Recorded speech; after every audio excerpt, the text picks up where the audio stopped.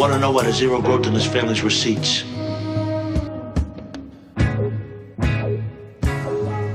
There's the fucking money.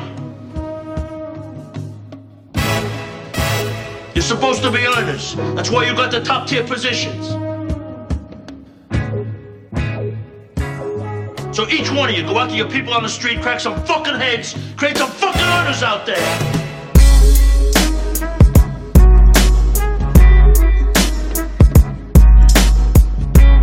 Welcome back. This is another episode of Good Earners reviewing The Sopranos. I am Maurice Hunt III. This week we had to go to Italy. We had to go overseas we had to get our version of Furio today. Hey, that's an honor right there. Yeah. So but nonetheless, the good brother from Culture Garden podcast, as well as we got y'all, brother Rich. What's good with you, bro? What's going on with you, man? It's a pleasure. It's an honor to be on here with you, man. Shout out to Spike. Yeah. Big fan of Spike, man. Big fan of Spike. Me and Spike share a lot of the same views. Yeah, you hit him up? Yeah, absolutely, man. I found myself agreeing with Spike a lot as I listen to these episodes, man. See that, though. Yeah. I can see that, bro. Absolutely, man. So it's an honor for real, man. I love what you guys are doing over here. Yeah, and we appreciate that, and we love what y'all do as well. Like I said before, they have a movie review podcast as well as a television show review podcast as well. We'll put all of that in the description. But here at Good Earners reviewing The Sopranos, this is just not any Sopranos podcast, but this is the Sopranos podcast where we talk about family, finances, finessing, and feelings in the world of Tony Soprano, bringing you a new perspective, a fly perspective, and most importantly, a Black perspective. This week's episode we will be reviewing is season 2, episode 2, Do Not Resuscitate. But before we get into the whole episode, I'll give you the synopsis, and we want to get a little bit about brother Rich here and his journey coming across this legendary show. Yeah, the best show in my opinion, but I know he feels differently. Yeah, you guys it's close. It's close. Very close. It's close. You have no idea what it's like to be number one. No. I've been waiting to get that off. But this episode, Junior leaves prison due to his ill health and placed under house arrest, while Livia's health also declines. Big P begins talking with someone interesting and learning more about Tony.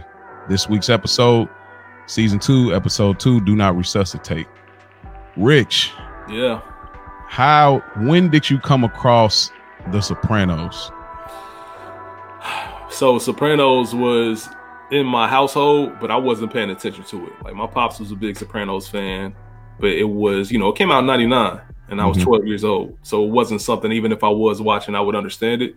Yeah. I didn't get into Sopranos until I'd say about 2010. So about 3 years after it ended. Wow. And, yeah. I didn't watch it in real time at all.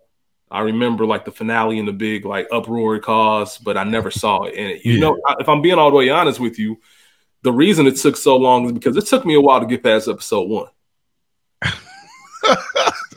But here's the reason why. A lot of people. Here's the reason why. I'm one of those people where you can't tell me over and over how great something is, because I want the action from the jump. Mm-hmm. So there's a lot of times where unless I get a chance to form my own opinion, my expectations were so high and I just couldn't get past it. I get it. Okay, we got the ducks, we got the pool, we got them passing out. Like, what's going on here? Like, this just isn't drawing my attention. As you know, I'm a Wire fan. Like, The Wire is my number one. But Sopranos is number 2. Once you watch it and you get into the flow of it and you rewatch it and you realize how brilliant the writing is and how outstanding the acting is on this show. Tie it in with them being trailblazers. Like, they were the first to really do it like this. Yeah. Nobody thought this idea would have worked or they could have showed all of this, but they took TV to another level. It's one of those you had to be there moments. Yeah. Like how big The Sopranos was. I think the closest thing I've seen was probably Game of Thrones recently. The show was just so huge and it dominates no matter who you are, what demographic you're talking about this show. That's how Sopranos was. And as you know, I tagged you guys back in February. I was in New York and made the trip down to New Jersey to see the Sopranos house. Mad jealous. Went to the neighborhood. Like, the house, it looks just like the Soprano house. You got the driveway. I got the little corner in the cul-de-sac where Big P parked his car. Like, all that. It's crazy. It's crazy. I love this show, man. It means a ton to me. Yeah. One more question before we get into it. y'all know we normally get into it, but this is our first guest of this podcast. Is there anything personal that you take away still from this show to this day where you're like, this is like in my daily, like in some point I'm always pulling from this? I know you do that with The Wire, I'd imagine. So yeah, man, that's a great question, because I'm sure there is. Oh, you put me on the spot and I can't think of anything, but I know for a fact there is. Okay. I'll think of it throughout the episode. Okay. And we'll circle back at the end. But yeah, Sopranos, there's so many references and so many. I take that back. Just last week, I told my boy, I show you my hand and you slap it away. Come in big, come in heavier, don't come in at all. I use that all the time. Come in heavier, don't come in at all. Obviously, I don't mean it in the same sense Junior did. But it's just a term to mean like, yo, let's be serious about what we're talking about here. Come in heavier, don't come. That I think that's the equivalent to The Wire. Coming at the king. What's the phrase? You best not miss. You best not miss. Like, so I think that's like the equivalent of that. All right, that's dope. Well, I'm sure there'll be more stuff. I mean, I just find myself pulling pieces and just quoting stuff around the house. And my wife is just always like, what are you talking about? But like recently I just keep doing the like when, I'm not going to spoil nothing here, but like when Tony's relationship status kind of changes, he comes in, to Seal and tells him like, man, I'm coming in all late, man. I'm getting drunk. I'm banging women. You know what I'm saying? He's like, what's the difference? It's a mindset. And I've just been saying that like about everything. It's a mindset. Yeah. So you ain't doing that different than what you was doing. Yeah, you was exactly. Like, bro, you bragging about stuff you was doing anyway. So absolutely. But nonetheless, let's jump into the episode here. So we go right here to scene 1. I'm loving like how season 2 is rocking already. They come in, Tony comes to see Junior, and they're having this banter back and forth, and Junior is emphasizing make things right with your mother. I love this back and forth between the two. Rich, what did you gather from this scene, and what do you think his intent was when he first came to see his Uncle June? So he went to go see Uncle Junior because he had to get a message to him about how things are going to start running. So he needed to talk to him in order to set up the meetings with Bobby. Mm-hmm. The one thing I love about this scene in particular is the tension off the jump between the two of them for multiple reasons. For one, Tony feels disrespected that it took 3 weeks to even get on Junior's visit. Your boy. Yeah. And Junior walks out. He has that look of disgust, like almost like, what are you doing here? And the way they pick up the phone and look at each other, like, what do you want? Yeah. Be careful, the whole nine. So it was definitely business, but you can see that tension was still there as far as what went down at the end of season 1. Absolutely. I think it's really interesting. Last season, when the hit was going down, the hit attempt towards Tony, there was an interesting moment he had with Carm where he was just like, dang, I should have never been joking about, Uncle Junior giving head, to his woman or whatnot. And so I feel like that scene is such a subtle scene, but it plays a heavy part here because it's like, Tony doesn't look at Uncle Junior like you're dead to me. So I want to circle back. I'm going to give my comments, but I have a certain scene in particular that I thought exactly what you're thinking. Okay. And there's a reason why. When we get to it, I'll talk about it. But you're spot on with I that. think I know where you're going. I think I may know. Yeah, you're spot on with that because I'll talk about it when we get there. Okay. Everything you're saying makes perfect sense. There is a certain type of disdain that is visible to us as an audience, but also they have to communicate with each other. They have to make sure business keeps flowing. And, it's a forced relationship at this point. Yeah, it is. Because I'm thinking like, this is clearly a way to take something personally. You really could have you really tried to get that off. But I think, game recognized game. You know what I'm saying? So it's like, nah, I guess I was out of pocket. Somebody even hit me up on IG, was like, nah, Junior was within his, realm of when you're talking crazy about the boss, which brings me to another thing that was said in this scene where he's like, tragedy is near you. You know what I mean? He basically getting his flex off about the Philly kill. Yeah. It's just like, Tony was flexing this whole episode when it comes to that. Oh, man. He was flexing this whole episode. But one other thing about this scene is it shows, as we know, Junior's old school. It's a famous line that Mikey said in season 1. Yeah. Junior cares about the image of the family. In multiple scenes throughout this episode, we see there's somebody out here talking about our name. You need to make right with your mother. Make sure all this goes away because it makes us look bad. You know, as an organization, as a family, that makes us look bad. So you need to get that cleared up. That's an old school trait that Junior has. No matter what happened, clean this up so the outside looking in can make sure that everybody knows that things are okay. And I think Junior could have been a good boss. I know Spike and me, we joke about him, but I think he could have been a good boss. I think his time had just passed. He absolutely. If it was his era and he knew how to operate in that world, I absolutely agree. I think Junior needs a really strong number 2, like almost an overqualified number 2, somebody who could be running their own thing, but they don't want that life. He needs that good support and a good team around him. Otherwise, he's going to mess it up himself. So when you say number 2, and I'm sorry, I get into it, but you say number 2. So you think Mikey wasn't a good number 2 from like a thinking standpoint, like kind of consigliere type? Mikey was an ass kisser. Okay. Mikey was trying to come up. That's one thing I love about Bobby, and I know we'll talk about him a lot because we get introduced him to him this episode. Bobby just kind of tells it how it is. Bobby's a little bit just in his own world anyway, and he can't help himself. So it's not even in his innate nature to go along and kiss ass and do all that. We see minor parts of it when he first meets Tony in Satrials, but that's not his character overall. He's not going to play that game for too long. He stands up for himself, foreshadowing way further on in the series. Like Bobby stands up for himself and the shit that he believes in. Yeah, you're right. And he ends up being somebody who can, talk to Tony in a certain way other people can, not disrespectfully, but it grows with them. So I don't think that Mikey was a good number 2 as consigliere, and I don't think that person exists in this generation, in this world for Junior. Oh, okay. Gotcha. I mean? I don't even think that person is around for Junior to make that happen. And if they are, they're just as out of touch with everything that's going on the same way Junior is. Like, look at Philly was with Uncle Junior. That's the type of people he's keeping around him. Okay, one more. I'm sorry, y'all, but y'all that are real fans, y'all rocking with us. Y'all that whatever. But Phil Leotardo, and this is not a big reveal here because I'm not giving anything away, but like, would he have been a equivalent number 2 for Junior? I think he's ahead of Junior, like by far. But he's the perfect example that overqualified number 2. Okay, yeah, like that would have been one that goes down in the history books throughout the city. Okay, like if they were to Batman or Robin it, they could have really caused some damage. Yeah. Okay. Like I honestly think that. And that's an interesting dynamic to see them together. Oh yeah.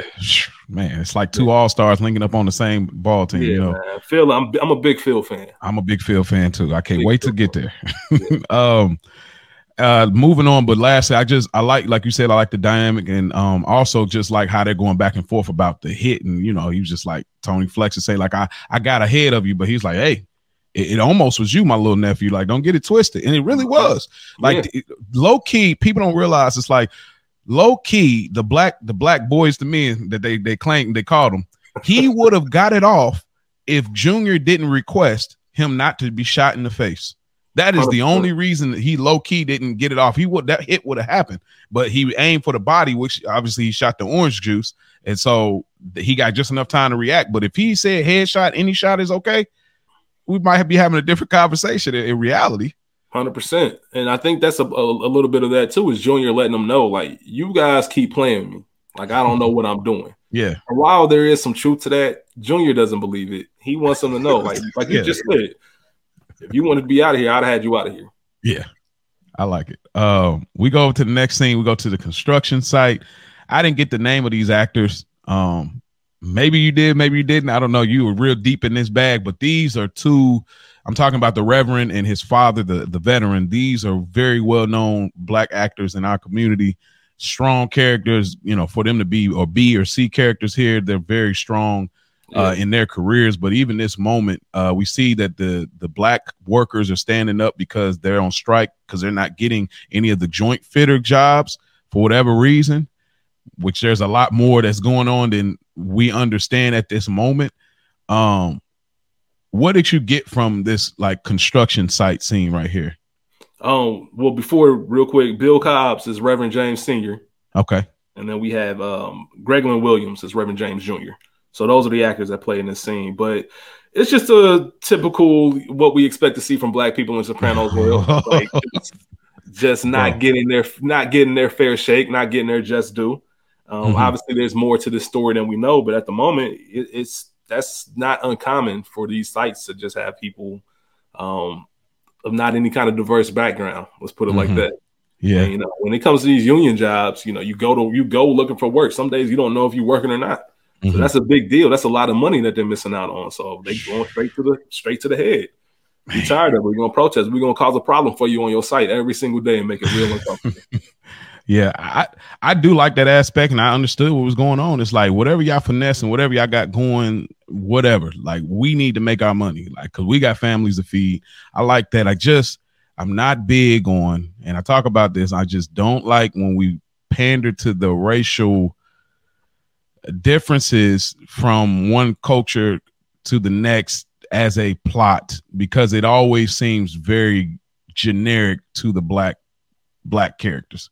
It just feels like y'all didn't take time to do research with how black people are outside of racial issues that we have with people. And so it just feels like, oh, we'll do this will make it interesting and go. Now, I'm not saying that's what they did. These are, genius level writers and creators and directors and all that, but it does always feel like we didn't know where else to take it, so this fits this story, is convenient. But I never like when people do this.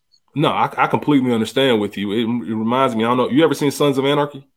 Nah, that was one of them shows running during the Thrones era, I believe. Yeah, Sons of Anarchy is a real good show. I really enjoy it, but they did have this weird thing where because this is about a biker gang. Whenever black characters would come on screen, they play hip hop in the background. Whenever like the Spanish characters come back, it was one of those weird things. I was like, yo, y'all fool me. Like comical, like it was so over the point on top of your head. You was almost laughing at it. Like, come on, y'all, like what y'all doing, bro?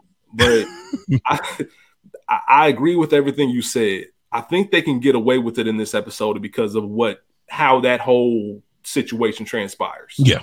Yep. You know what I mean? To kind of bring it full circle and not just say, hey, this is just how it is. There's more to the story than what we know at the moment. So they get away with it in that sense. I don't know if you saw one of the protest signs said Massaron, because that's the name of the production site, but it had Massa in all capital letters, kind of a play on Massa.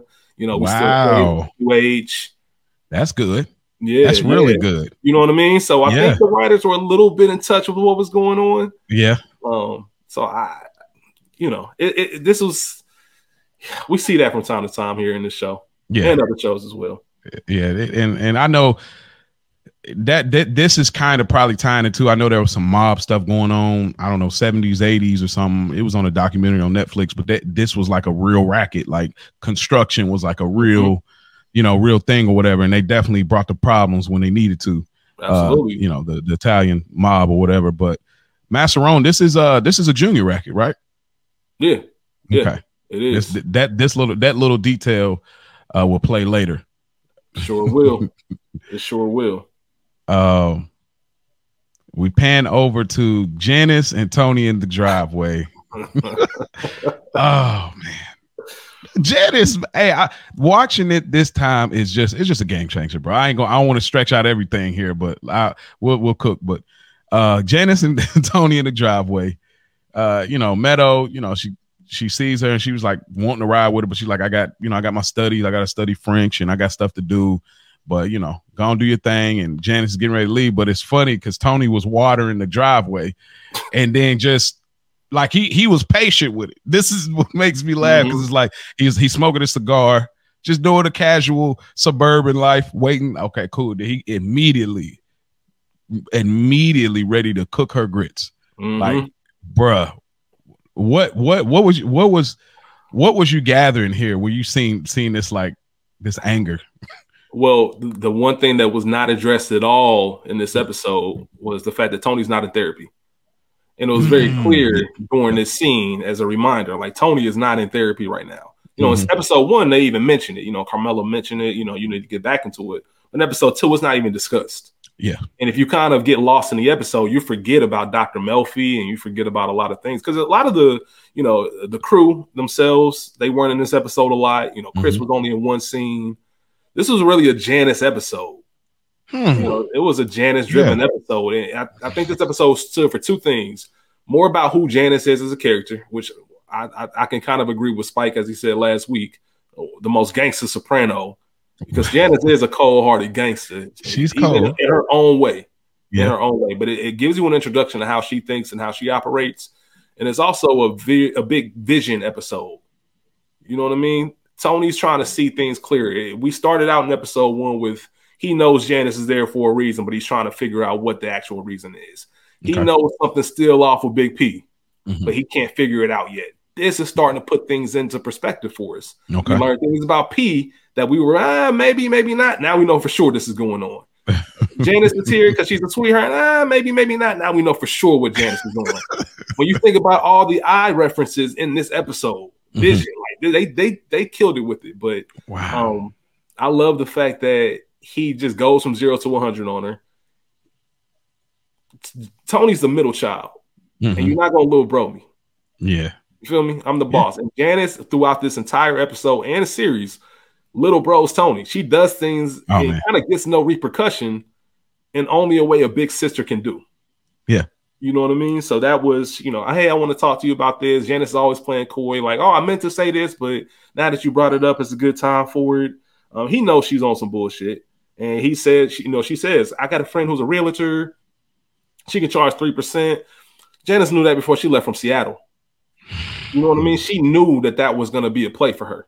Yeah. He just putting these things piece by piece by piece, scene by scene by scene, until she finally gets what she wants by the end of the episode. And that's how she kind of operates throughout this whole world of Sopranos. Hold on. So what right here, based on this conversation in the driveway, what was her intention? What was she hoping to gain? She wants that house. She wants the house. She wants the house. She wants the house, absolutely. And that's why she pulled a for sale sign. And she says, you so left brain. This house is still for sale. I just wanted to save some money. The real reason I pulled it is because I know someone that can flip the house. She only charges 3%. I know that's pocket change to you, but mine can use the money. I love Tony's line. Oh, yeah, fuck her. He's so angry at Olivia. Yeah. But yeah, she knew that I came from Seattle. I'm not going to be able to stay with Tony the whole time. Mom still has her house. I need to get back in that crib. I need to figure out what kind of earnings I can recuperate while I'm in town. Whether I need to be in somebody's will. I need to make sure I come out whole because things are coming towards an end. And that's Janice's whole play. She's looking out for number one. 3%, that's $5,400. That's still for a person like Janice. That's definitely like, I want that. Like I need $5,400. We know how parents get with that tax check when they got a few kids. That $5,400 is so getting that she knows Tony won't need it. She knows that's nothing. That's not even worth Tony's time. So she can easily just collect that. Yeah, she gonna be acting like Franklin from Snowfall when he opened that safe. And he act like that 12,000 wasn't nothing. It was like that's a great reference. That's a great reference. That's exactly how he would act. Like that's a waste of his time. Yeah. She I don't think she's the biggest gangster. I still think Tony is, maybe because we were with him so much. But I'm gonna look more into between her and Olivia because it's a neck and neck thing, but she kind of, I don't know, she's kind of like levels ahead of Olivia because she's not married. I think, maybe that plays a part. She can kind of move how she needs. So she may be a bigger gangster, but nonetheless, I like that conversation. I think it's also funny that while he's having this conversation, he's getting mad and he wants the like the later scene about the ketchup, right? The funny, like the attorney can't get the ketchup out, little stupid stuff. Right here, like Tony's getting mad and he wants to throw the hose, but it's still on. So you throw it, it's gonna spray everywhere. Yeah. So it's like this, he wants to throw it, but he can't, and he's just frustrated about that. And that to me is just like those subtle, hilarious things that Sopranos do well, that why I feel so highly about what they can do versus other shows is to take it so far on a dark and menacing, and then in the same token go all the way to real funny where you will actually fall out laughing, like Livia running over her friend and her legs and stockings are on the car. Like that is real funny, you know what I mean? So great scene, but he was so mad though. Golly, he was heated. That's well said, man. I love when Tony go to 100 like that because he just loses it. He just loses it. And I think you're right. Tony is the biggest gangster, but Janice is a gangster in her own right. Absolutely. Like she plays it. She plays it so well. She gets a body before a significant other does. You know what I mean? Come on now. Come on. We go over to Janice visits Livia, and we seen last episode she was visiting her with Meadow, but Livia was making a statement then, was like, oh, you all you do is come in here and leave, basically, because Janice can't really stand her neither. I think I had a different interpretation the first few times watching this. Like, I was like, maybe she's a little closer. But as I spoke before, I think Janice was probably more of a daddy's girl. I mean, we see that in the Down Neck episode, she rode around with Johnny all the time. And so she probably had a relationship with Mom, but not the same as Tony, which we'll get some reveals later about memorabilia, how she really felt about it. But what you say? I love that you just said that, because it goes to the point we were just talking about. Her being a daddy's girl.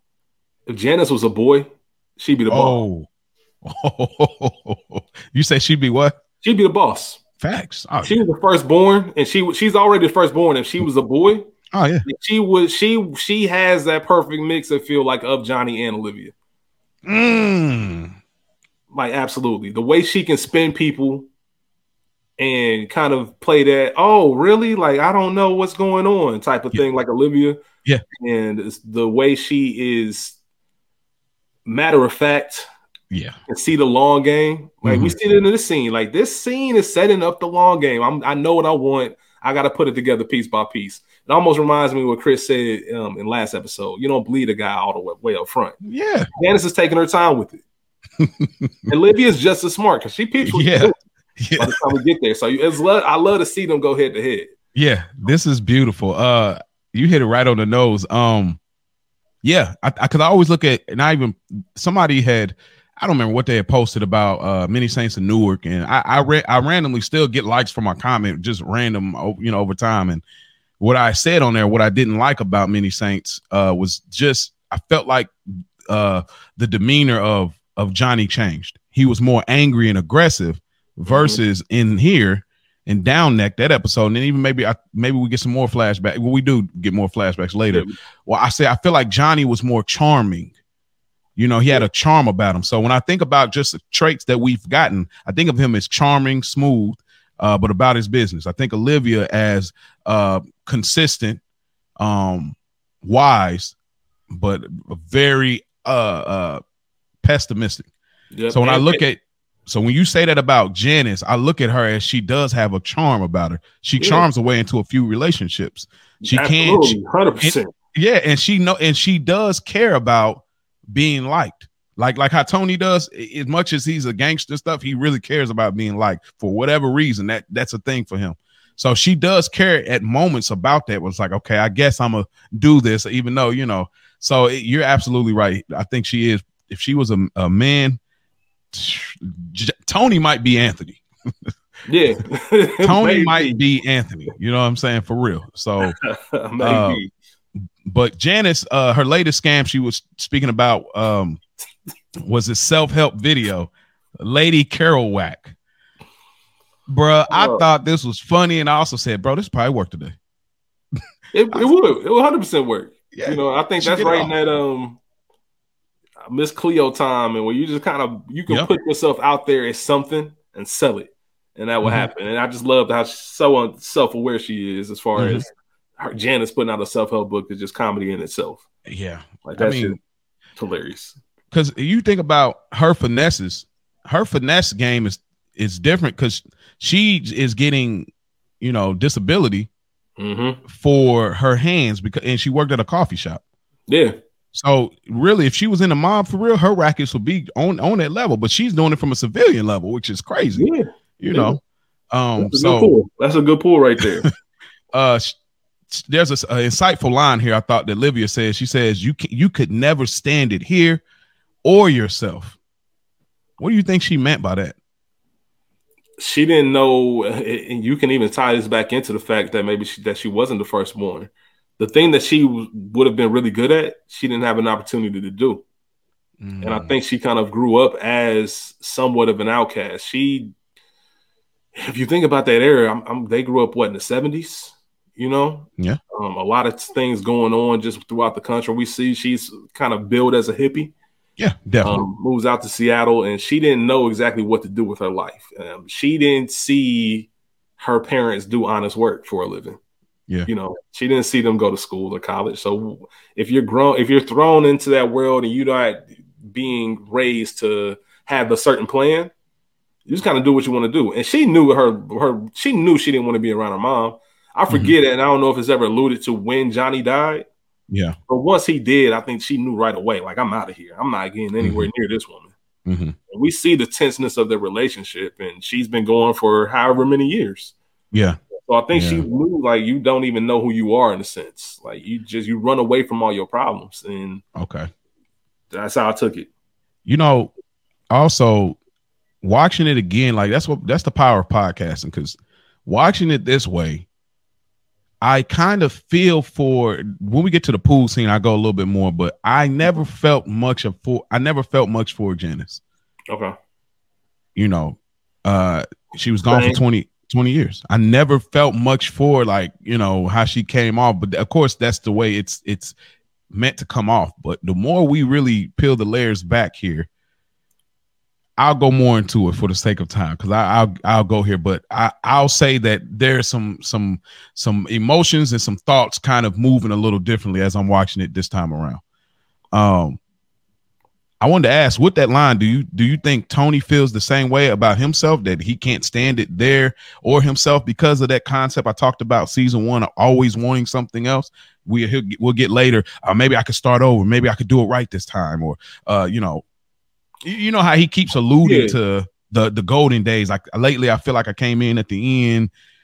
You know what I mean? Or, I think Tony I think he has thoughts of what his life would look like if he took a different route. Okay. I think he's deep enough into it to know that this is what it is. So I don't think he spends too much time harping on it. I think he knows who he is, even though he does and he doesn't. You know, he's a master manipulator. He wears a lot of hats. He plays a lot of characters. You know, that's a big reason he's in therapy to begin with. Yeah. So I don't think he looks at himself in the same way Janice does. But if I wasn't the one, he does hold that resentment. You know, I'm the one that's been here, taking care of her, been miserable, trying to do everything I can to be a decent son, and I get nothing in return for it other than a hit. So I don't think he really plays it that way, but he's also searching for himself for sure. Okay. Lastly, another black sighting here. The nurse is black. You know, she got the Cisco cut. You know, y'all that know about the 90s, I know the Cisco cut. So we get a few black sightings this episode. Olivia lastly, she said something about, you don't know your father and what he put me through. It almost seemed like when she said this, it's kind of like she was trying to get under her skin a little bit, because I think the daddy girl thing, like, and how she reps Johnny, kind of like, you don't understand. But it's a weird thing that she does, because again, and well, let me ask, I'll wait till we get to when AJ visits, because I want to ask you about what side do you fall on with Livia's memory. So this is probably, when we get there, I'll see kind of where you go with it, and I'll kind of elaborate a little more. Yeah, man. But just real quick about that scene, Livia says, I gave my life to my children on a silver platter. You know, she said, going along with what you were mentioning about her dad, like her memory of, and I think we saw this in season 1 as well, when she talked about how Johnny was a saint. Yeah. You know, obviously we know in flashback scenes and other things that Johnny wasn't necessarily a saint, and she didn't feel that way about it when he was alive. Yeah. So that's just her, you know, she's playing a guilt game, you know, push me out a window, open up the window, push me out. Like, she's doing all that because she knows what Janice is up to. She knows that she, at this point, is just a pawn in the big game, and she's ready to move on from that because she sees herself bigger than that. Yeah. She got it off too. A short scene here. We get Tony and the union rep talking about fixing the protest. Maybe you can provide some insight. I was trying to understand how this racket is working, because we later get the reveal with Tony working with the Reverend. But I guess I was trying to understand how's this working, from what angle, and who's in charge. Kind of like with Wabistics. Like, I'm kind of, and I don't necessarily think the show is meant to like clue us in detail by detail what's happening. But I guess I didn't understand in the way it was kind of working. You know what I mean? Mm-hmm. So I going with what you just said, I don't even think they made it for that. Okay. As far as who was running what, I just know that, I'm trying to run a site and I got protesters here and I need them going. This is bad for business. I need this cleared up. And that's pretty much the ins and outs of it. And I know that Jack Masserone mentioned, I was hoping that you can clean it up like you did some of your unions. And this is Tony's play overall. Like Tony knows, like, you're going to be the one calling me to help fix you up. That's why he says it's going to cost you. And he goes on like that. But I don't know what extent is messing it up as far as money. And I don't know why you just don't let the protester stay as far as having to pay him to get rid of him. But it was just showing that Tony's in another play. And then I didn't think about it. This is a transitional period too. He's boss. This is Junior's racket. Yeah, that's an important part of it too. Yeah, I forgot about that. So now he having but he see how quickly the tone changes. It's like, oh, you talking real slick right now, when it comes to this. And he disassembles him right there real quick. He was like, oh, my bad, you know what I mean? Like he had to chill out a little bit, you know what I mean? So yeah, okay. All right. Nobody's innocent in that world. No, not at all. We go over to, I think we're at the back of Satrial's, I believe. The back of Satrial's, man. We meet Bobby. Yeah, Big P, Tony. We meet Big Bobby Bacala. This is Spike Lee's guy. We ain't gonna get a whole lot of that at this moment because there's a lot of character development happening. But Bobby Bacala, the lovable bear. Yeah, Bobby top five, man. Top five character for you. Bobby top five, yeah, absolutely. Do you have any Bobby phrase that that you rock with, like, or just as a line that you think about when you think about Bobby? I definitely have one. What's yours? It's so simple. It's later down the road where he started smelling himself. He didn't have a whole lot of time to smell himself. Yeah. But when he started feeling himself, he pulled up and the dude came, dropping off the money. What, you ain't no envelope? Like, hey man, Bobby's he might be, he's top five character. He might be top three funnies. He might be top three funnies. Such a subtle sense of humor. Yeah, it's hard because you got Chris, Paulie, them two already. I'll be real. The one Bobby line that I always think about, and I'm not gonna say much about it, I'm just gonna say the line, "Whoa, it's my wife we're talking about." You Sopranos take it too far. Yeah, man. I don't want to say too much about that. Yeah, because that's a great. That's the Bob. That's like the defining Bobby. Yes, yes. Because it was like even off pitch, but anyway, look on his face, everything. Yeah, it was. Yeah. I know y'all like, what are y'all talking about for people that ain't seen it? Don't worry, it'll be a point. You'll get there. Trust me, you'll get there. But Bacala, Bobby, he's doing Junior's business for him right now while he's still in prison at the very moment. And they set up this meeting. So Tony, he's chilling, great posture. I love the fit, by the way, the full cream polo with the slacks. He was ripping it right here, dog. Like freshest of the episode. Yeah, this is definitely freshest of the man. Come on, with the gold watch too. Yeah, man. Tony was killing it. There's a guy on Instagram that he did a video about all of the watches on The Sopranos. He does it with different shows, bro. These watches were expensive. We talking 68 grand, 34 grand. I'm like, yo, yeah, there's some nice timepieces. You can tell. Yeah. So basically, Bacala comes in and he's doing all of the he's being the direct line of communication between Junior and Tony.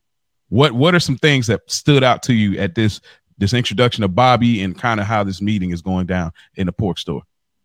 The biggest thing is that Bobby's like the last man standing of Junior's crew. He's the one that by default, because we need to communicate with Junior still, by default, you got to stay around. So you're the lucky winner. And Tony just flexing on him like he has been Junior and everybody else. There's a lot of funerals in your corner of the world. You know what I'm saying? He's letting him know I run things. Don't act like you like me because I know it's not true. But now you don't have a choice because I'm the guy. But hold on. I thought Bobby was genuine. He said, I never had no problem with you. I don't think he never had a problem with Tony, but Tony's not there to play nice with Bobby. He wants him to know, like, I am the guy. Okay. So, there's no buddy right now. You still Junior's dude. I still look at you that way. You're gonna have to earn your keep. And like I said, the only reason you're around is because you have to be around. If it was up to me, and I don't know if on a personal level he dislikes Bobby, even though he has a lot of disdain for him and a lot of comments about his weight. But he knows that Bobby needs to be there as a caretaker for Junior and that middleman. So it is what it is. He obviously lets Bobby know that he's going to let Junior continue to earn pretty much at the bare minimum. You're going to get enough just to survive, pay your legal fees, live, but everything else belongs to me. Like I said, it's just that Tony flexing. Look at his position, man. Look at him in the office. He obviously sets the scene with his whole crew behind him. Tony's in a chair with his feet up. Like, this is easy for me. Like, I took over your whole operation. This is easy work. Like, Bobby, fall in line. Yeah. I survived the hit, bro. Yeah. I survived the hit and came out on top. Like, and then Tony said, we don't know Bobby in season 1, but obviously he's been around. So Tony said, for all I know, everybody was in on that. All y'all knew about this. Okay. Got you. Yeah. So I got no love for none of y'all. That's a great way to put it. I didn't think about it. You're right. It's like I have to assert myself this way because you're right. It could, for all I know, you're right. I ain't even think about that. That's a great pull. In black terms, he said, "Tell that bald nigga that calls himself my father's brother that I'm going to let him keep earning at a subsistent level." I don't know what subsistent is, but that almost sounds like a worker level. Like, yeah, just the bare. I'm gonna make sure he has enough to survive. All them trips to Boca, that shit over with. Yeah, it's over with. That Boca thing. Yeah, it's a no-go. Any extra expenditures that you plan on or got, it's over, bro. Y'all super OV. And Bobby says that he inherited Junior, who was his boss before. So I don't know if this plays into Big Bacala, his dad that we'll see about later. But that speaks volumes because it's like, okay, Junior not even like, which now starts to make sense to understand the chemistry being built and even understanding like how the care level kind of changed, but it wasn't really there at first, because it's like I inherited him. It wasn't even like, bro, I was rolling with him. Like Bobby was probably Junior varsity. You know what I mean? He wasn't really even looked at to be on the varsity squad. Now by default, because a player's injured, so to speak, he's now on the squad. That's what it almost comes off to me like when he says that. But what was you gonna say? I was gonna say, and that's why Bobby's on that. Like, yo, I've always liked you. Like, I ain't even. I'm not even tied in with dude. Just to, if you do think I knew something about it, I wasn't even around when all that was being set up. Like, I kind of that could be his way of flipping it. Like I said, we don't know the exact timeline, but. Yeah, but we I think we're getting a lot out of it. Tony says tell him you get 5% of his his shy, 5% of his sports, business, his betting, 5% of the coke. Now I didn't know what coke he was referring to because I know they ain't big on drugs, so I don't know what they're referring to when he said 5% of the coke. Yeah, cocaine. Oh, they really. Oh, well, this. Yeah. But wait, what would Junior be doing with being involved? He's old school, like they really despise that in the mob, like moving drugs. Like you seen it in Godfather, like they like.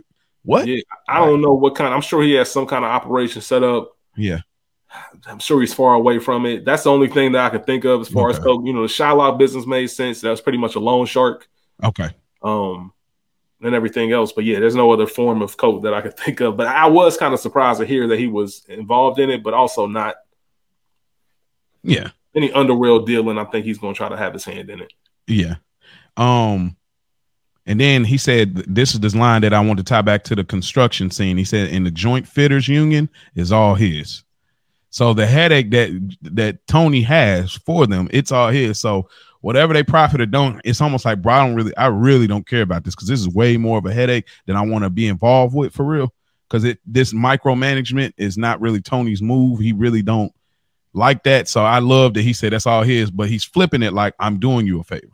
So I thought that was a really interesting thing that he did. And, just on the way out of the scene as we go to the next one, Bobby's like, to the, what does he say? To the, to the victor goes the spoils.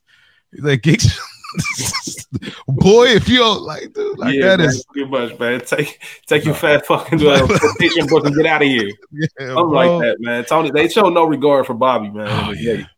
I love it, man. It's gonna be funny when we get to the later scene. How Bobby reacts when he walks off. It's like, I'll wait till we get there. That's one of my favorite scenes. Oh yeah. So we go over to Big P in a hospital. It's not a long scene, and then I'm gonna tie that in with him riding with the Fed. Yeah. We find out. So it's funny that we know him. He got arrested for selling H, but at this moment he's kind of high, like he's on H. So I just thought, I don't know how intentional that was. I'm not the overly deep guy when it comes to like pulling out these type of tie-ins, but if it is, that's dope. If not, then it's cool too. But he had to be high for his decision making in this scene. Yeah, like I don't understand why he had Skip there to drive him anyway.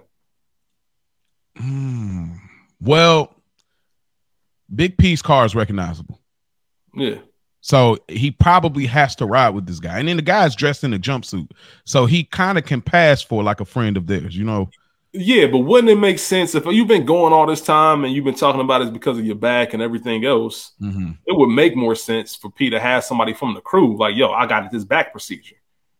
I need somebody to drive me. Oh, that way they can be there and even see, like, I was in there with him. I talked to the doctor. My man's back is really messed up. Like, I even drove him. Kind of puts a little bit more validation to his story. Okay. What you're saying is 100% true. Skip is, if you didn't know any better, and I think on my first watch, I don't even know if I picked up that he was a Fed until it started getting deeper in conversation. But he looks just like a friend of theirs. Yeah, that's what he looks like. He do. So that part makes sense. But I just don't understand why that's the only person he would have called to, take care of him, especially when he doped up like that. Like he could have been saying. But that's the thing, though. Think about it. If you get high, people that have been high or drunk before or whatever, like if I got you in my presence and I can't account for what's going to come out of my mouth, I'm under the influence. I might just reveal some stuff I wasn't supposed to say because Big P is getting it off right now. He came back, like I said last episode, you didn't get whacked. You got the guys believing you with Tony being suspect, which is really the key person, but you got that off and you're back earning. So less is more. I almost feel like if I brought them there, even if I wasn't high and didn't say anything, they may start checking out charts. They may start seeing insurance. Who is this covered by? Or, I don't know it because the only thing that's going to work for Big P is the less information I give, the better I can flow because then I have to continue to stack up that lie. So maybe that's going into it, him being a wise guy. Maybe he's like, I'm better off doing this. But your point makes a lot of sense too. It's like, yo, all I need is this one time to validate, but Paulie checked out his stuff and said, hey, his stuff checks out. Nah, you make a great point. And he probably even told Skip, wear a tracksuit. Like, I want you to look like we really tight. Yeah. Just in case anybody asks any questions, you don't look like a Fed. He doesn't look like a Fed aesthetically. No, not at all. So you make a good point. I stand corrected. I think I like what you're going with. Okay. And I even like how he was talking too. Like I'm a big fan of, I know Spike is not so much of a fan, but I I watch sports and I go in like not just, I'm rooting for the back and forth. I love that. That's more of what I'm here for. So here, I like the Skip coming in here, the Fed coming in here talking and like kind of manipulating the situation where he's like, man, didn't you tell me, he did such and such and man, you don't owe him nothing. Like in the way he's just playing it, he's talking that talk, but on the Fed, on the other side of which I think is just so dope because you see, like, just like with black people, there's black people on the other side of the force, and there's black people that are civilians that are or criminals or whatever. So you see kind of both sides. And same here with the Italian on the mob guy, and then the Italian on the other side with the suit. So, but what are some things you gathered from the car scene of this part of it? Well, for one, how deep in Big P was. He'd been with them since '98. So longer than what I even suspected. We know the show came out in '99 and we're currently in 2000, but this has been a couple of years now. Yeah. So who knows what types of things. Another thing is the Jimmy Altieri comment that he made, Jimmy took the bullet so you can be in the clear. Some people look at that comment as Jimmy wasn't really a rat. I think we had enough evidence in season 1 to know that he was. Yeah. But it also just astonished me how many people in one organization they have. You get what I'm saying? Yeah. Like, and I'm just going to leave it there, but we already know about 2, and it's just crazy how many, just in one org, that they have all this kind of insight, and they really trying to put a pin in them for the most part. But there was a line that Skip had to P. Well, let me back up some. It's very clear that P looks at Tony like a brother. Yeah, and he has, he asked him. Skip asked P, "Have you gone to see Tony yet?" He says, "No, I haven't seen it yet." We obviously know that's not true.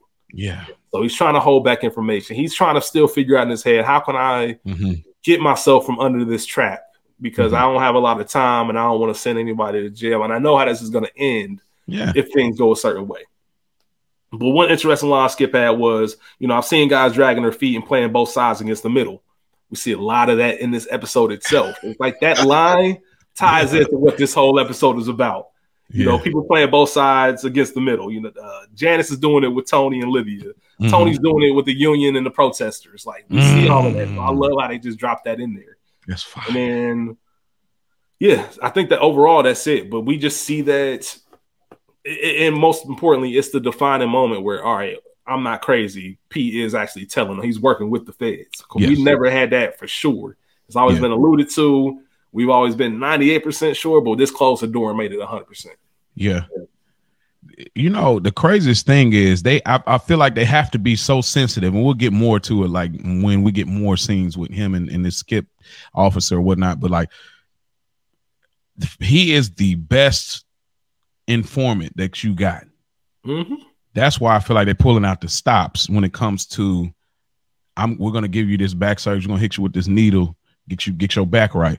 And we're going to keep doing it because he's like, man, look, bro, like, all right, man, like you are really finessing us on this back surgery, bro. What's up? Like, we need something. Because he was, and I thought that was just funny because it's like, all right, man, like you riding the feds, you know what I mean, fees on your back trying to, come on, man. Like, so, but the line that he says, and we'll move on, is he says, man, he tries to use it, said, man, you're Tony's errand boy. Do you think Big P was that at this point? Because we get that scene in season 1 where he was like, do you got a license plate? And he basically finds out who stole AJ's teacher's car, and he goes through it, which kind of made him look kind of like an errand boy in that moment. So yeah, because well, I don't think he's his errand boy, but there was the mention of, you said it yourself that he's been treating you bad for years now. Yeah. I think that if you have enough people in your ear saying a certain thing, you can maybe start believing it. Okay. You can look at anything from any perspective depending on who's telling it to you. If Tony put more affirmation into P, then maybe he would look at it differently. But he knew exactly, these guys their job is to manipulate. So he knew exactly what button to push. And like you said, he has a long leash compared to probably a lot of other people, because not only is he, right up under Tony, but he's one of Tony's best friends. Like, if they wanted to, they can get Tony on some shit from the '89 because P was probably there for it. Yeah. You get what I'm saying? So he's like the crown jewel, because you his best friend and you were part of it. And we got you on H. Like, we got you on a real charge. Real charge, bro. Yeah. Yeah. All right. We go over to the scene. Uncle Junior meets with the judge. They got him all the way. They got him all the way dressed up. He got wires hanging out his nose.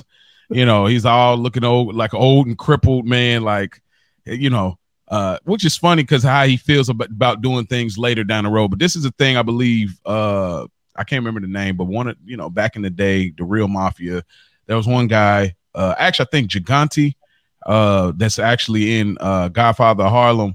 The show, as well as, but a real mob boss that was, he actually got off on like being mentally like insane, and it worked, so this is probably a nod to that in a way. Yeah, absolutely. And I bet people got this off, especially the older mob guys, but yeah, just this was a thing that they used to do. Like, they would try to like come up, the older mob guys, I'd imagine, try to come up with a finesse. But it's even funny, like, how insensitive the other attorneys was. It's like, man, he just got clogged arteries, man. That's all. They know the game. They probably seen this. This is a tale as old as time on some Beauty and the Beast shit.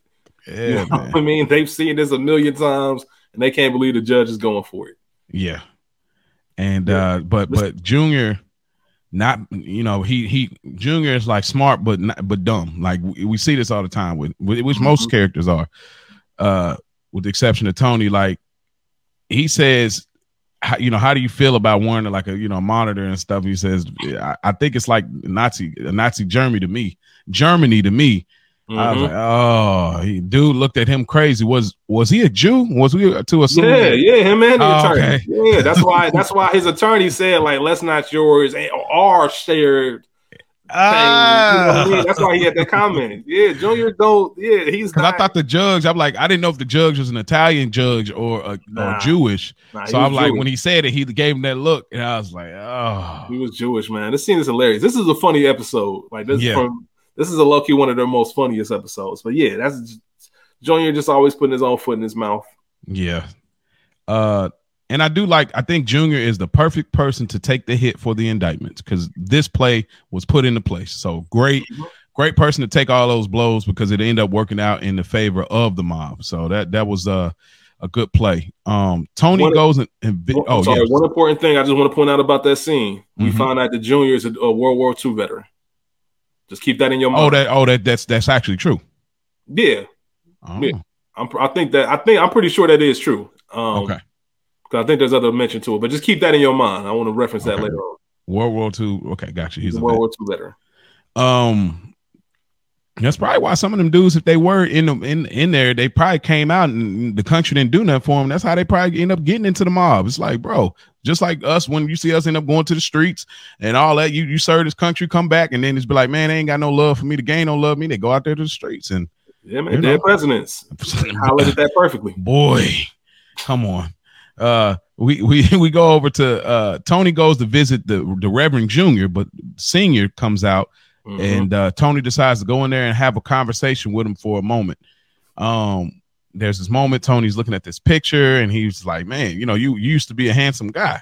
Still am. I still am, bro. Like, what you talking about, dog? Like, yeah, that's a smooth old black man response. Hey, man, let me tell you something.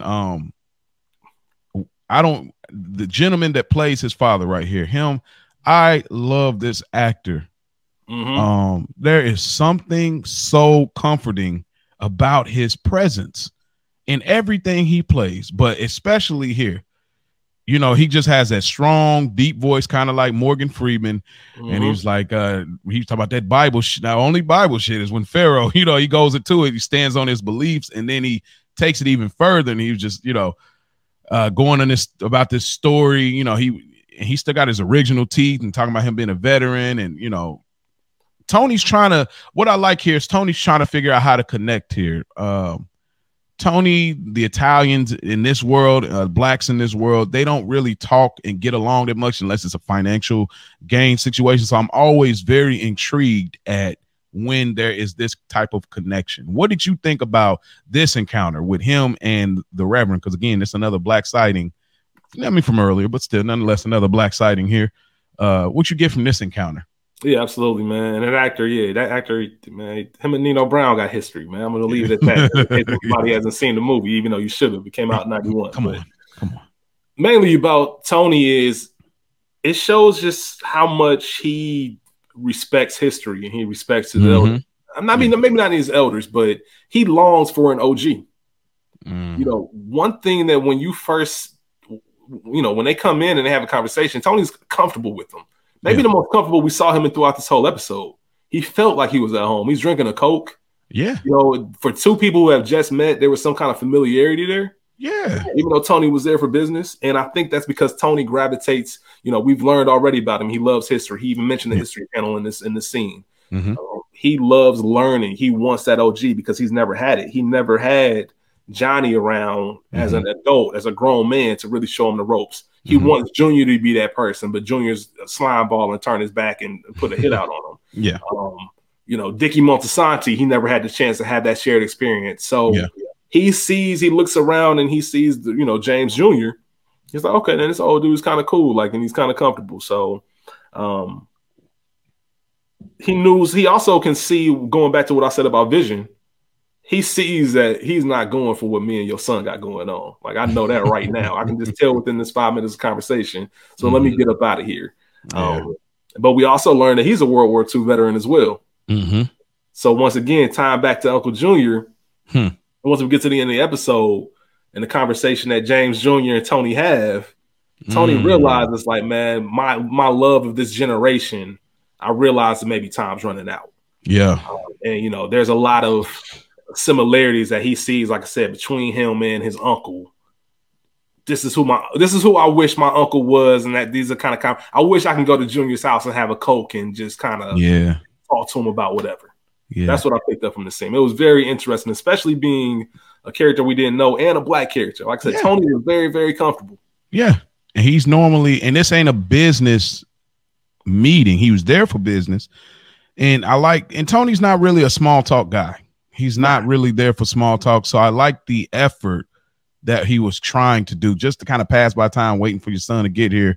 But like you said, he has appreciation for history. And I love where we go when we get to this later scene with him and Junior, James Jr. Yeah, man. He knew he could learn something. Think about it. Tony was asking a lot of questions, like how old were you? You were this age when they took you in. That's why he was, able to maneuver in that scene like that. So it was great character time.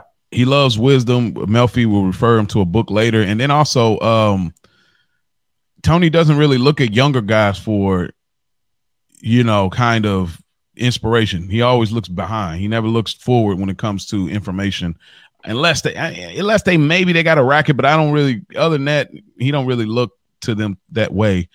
But yeah, nonetheless, man, great scene. I like to see him here with it. It just, to me, there's something, and maybe you can help me out when we get to the end scene, but I just want to see what it is with Tony. He goes back and forth when it comes to other ethnicities, but specifically black, about where he wants to not like and kind of be racist, and then where he just kind of be like, oh, okay, I'm all right with this. Yeah. Where it affects him, and then where it doesn't bother him at all. So we'll get more about that when we go a little further down. You can maybe help me with that, because there's some stuff later down the road. And we go over to Tony's over here in the doctor's office. This weird thing happens. Tony gets scared by Uncle Junior opening the door. He kind of jumps back, but then he did the same thing the scene before with the Reverend Senior. When he opens the door, he jumps. So you know what? That might be a subtle thing about him having some PTSD, maybe from the hit. Maybe just. I think it's that, and I think once, like I say, if you really wanted to break it down, there's so many themes of vision in this episode, and I think those scenes those are two moments where Tony doesn't know what to expect. He's not expecting James Sr. to come, so it startles him a little bit. Okay. This doctor's office, he doesn't know what's going on. He's confused as to why they're even meeting there to begin with. So I think it might just be a little character trait of that, but it also could be PTSD. I mean, like the man just got in broad daylight on a busy street. Like, you know what I mean? So I can definitely understand that too. Like, you know how loud them screen doors is. Come on. Yeah, absolutely. On the first watch, I'm startled when the OG James comes down. I'm like, damn, where you come from, bro? Because he was upstairs looking for him, and then okay, I think I like your idea of it. I think especially maybe more so here, because in the outside it makes a little more sense, but right here it's like you said, it's like not knowing what to expect. But nonetheless, they come in here and basically Junior's out. They let him out. It was approved by the judge with stipulations, and here we are. We have them two in here having a conversation. Uncle Junior, Tony, they're having their first real meeting with Junior having some form of freedom. What did you gather in this small meeting that they had with one another? Well, it's the first real time to really be face to face since everything's transpired.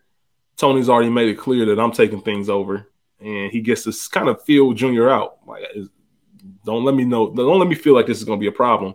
And Junior's kind of sitting there. Tony tells him, "Don't pout. You lucky you earn it." Hey, you get what I'm saying? So I also think that it was genius, and we'll see this throughout the seasons. Him being able to use that doctor's office, Dr. Shrek, the son of a bookie, he was able to make that play and have these meetings because they can't bug it. That's a big thing later on. Boy, just foreshadowing. And the Mascherone deal is in place, so obviously they're talking business. And Junior makes up bringing peace with Livia. He brings it back up, making peace with Livia. He tells Junior, let it go. He gets pretty upset about it. And he finally played his hand and let him know, like, I heard you and Libby on the tapes. Yeah. And Junior defends her and says, she didn't know. And, you think I'm an idiot. Your uncle's smarter than what he looks like. But that goes back to what we were mentioning earlier in this episode. I think at that very first scene. Yeah. he heard those tapes and he knows that Livia was putting out that hit on him. He knows that she was scaring him. He knows that Junior got played no matter what he says. Yeah. Like, played you into putting out a hit on me. Tying into what he was talking about as far as, man, I shouldn't have made fun about him giving head. Yeah. He knows that was a business decision. Mm-hmm. No matter how much it hurt him personally, Junior had a business decision to take him out. Yeah. Livia had no reason to kill her child. And I think that's why she's more dead to him and he can still stomach Uncle Junior.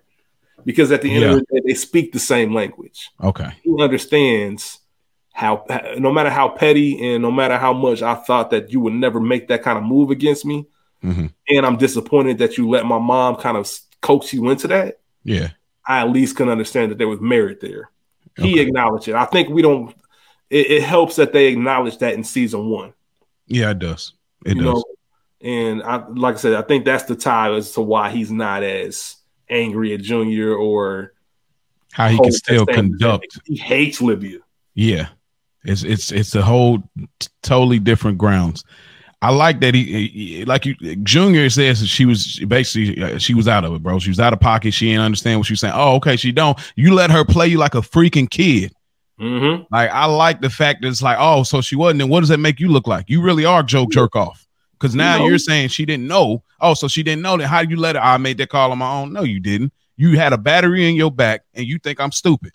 Like, I'm not Mikey Palmisi, bro. Like, you know what I mean? Like, you try to think I'm not stupid, bro. I love how Tony came at him on that, and love that they're able to still conduct business, and he yearns for that OG thing. And I think once the later events that happen at the end of the episode, I think the yearn becomes stronger, where it's like, okay, this is what it is. This is my family. This is what it's got to be. But right here, he's still doing business. He needs this. But I do like, lastly, on this scene, Uncle Junior reveals the source of the rumor going around came from the owner of Green Grove. Mm-hmm. So that hairpiece motherfucker. Man, I love that. Junior was so mad that spit on the ground like that. And then he got the nerve to say that me and her when we were. So I'm like, oh, okay. So Junior really wasn't looking at it like, because I was back and forth about maybe he's lying. I don't know. These characters majority of the time are lying, but he's like, how could he even think that me and her had something going on? He's old school, so maybe it wasn't nothing going on. But it almost makes me feel like it wasn't a waste of time, but the Philly kill, I'm like, dang, I ain't killed Philly for nothing. He was running his mouth, but he ain't even the source, but it's fair game, I guess. That could have been Tony. So he was still saying something, still had to go. Gotta go. We pan over to a family dinner. This episode is gonna go up. We're really doing a deep dive. This feel like the pilot. We pan over to the family dinner. Janice, Meadow, AJ, Carmela, Tony, they're eating, having a conversation.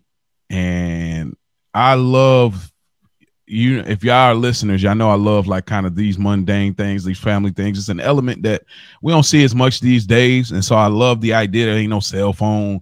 There ain't no TV on. We're sitting here, and because now it's like we don't really sit down and have dinner because I know what your day was like. We've been texting. Here it's like I have no idea what your day was like. Yo, spill the beans. What happened? Yeah. So I like and miss this aspect of sitting down. They got a glass of wine. They eating some salad, some mac and cheese. The kids, they're getting into it. I'm loving this element. And there's a lot of things that are happening here. And these scenes they use really well for gems. There's probably I imagine probably some reel or some YouTube compilation of what the dinner scene symbolized, I'd imagine, because they drop a lot of gems in the dinner scenes. That's where we got the Uncle Junior giving head jokes started, you know what I'm saying, which all led to this right here, Carmela making jokes, and then from that point on. So it's really a significant thing. But what are pieces you gathered from this? It was just a play for Janice. This scene was set up to show Janice's true intent. She brings up the house again. She keeps disregarding Tony's request not to bring up their mother. She pays no mind to that, and she just keeps getting closer to that house. I also thought it was funny Janice saying that Olivia is a complete narcissist and it's about me. And she's really just describing herself that whole time. That's exactly what Janice is doing. She's making everything about her. When she pushes those buttons, she's a big baby. Once again, talking about herself to a degree, even though she's talking about Olivia. Yeah. So that was funny. And then just Tony being annoyed. Like Tony, once again, his annoyance in this episode just kept showing to me he is not in therapy at the moment. So how is he going to react? How is he going to respond? Yeah. This is let me ask this. Are you fan with or without with or without therapy? Soprano with fan therapy, 100%. This show is true. Yeah, true this fan, show is a right. whole. That takes us to a whole nother level. This is a good episode, but this show needs the therapy, and it's weird in this season 2 when you have episodes without the therapy. Yeah, because they could have left it off here. They never had to come back if they didn't want to. Absolutely, and they reveal so much about Tony. They give you a better insight to him and what he's got going on and how the pieces fit together. So I'm 100% team therapy. Okay, this actually, and it gives you the idea of this is what life was like for Carmela probably for a long time. You know, really high strung, and it's getting worse because he's boss. So the therapy is like, Tony, I cannot do this, which we see the last episode. Go out there, go have some pleasure, like go somewhere, bro.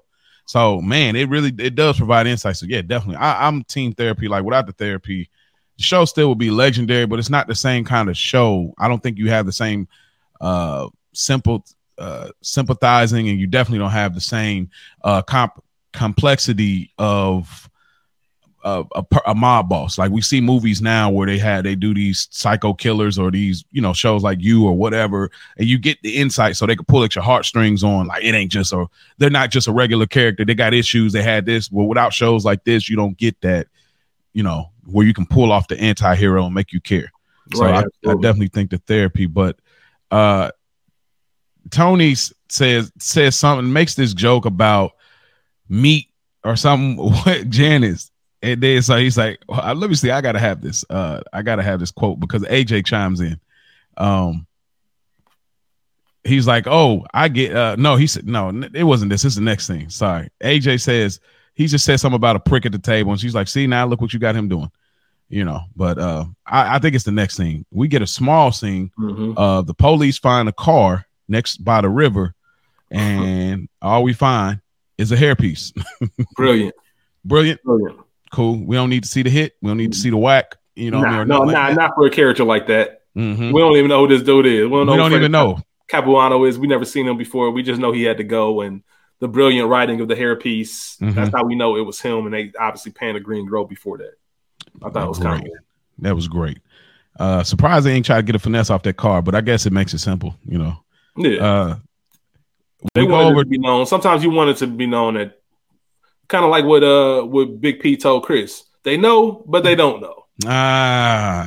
Stop running your mouth. Everybody knows you were the one running your mouth about the Sopranos. Now you missing. Yeah. What happened to him? Buried over the hill with pine cones and exactly. We go over to Auntie of the Year over here. Janice and Meadow are driving, and it looks like they're both high.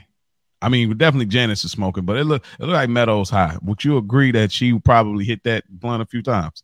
I don't know. It wouldn't surprise me because Meadow, as we see, I think in the very next episode, Meadow's partying. You know, she's at that age now, so it won't surprise me. And Janice is the type of aunt that will let that slide. Let me ask you something. Are you surprised by kind of the rapport that Janice and Meadow have? Because Janice seems like she's been going for forever. I think 20 years is what we're told. Meadow is only 16. Yeah. I don't know how often Janice would come back home and visit, but it seemed like they were very tight for somebody who's not actually around in her life.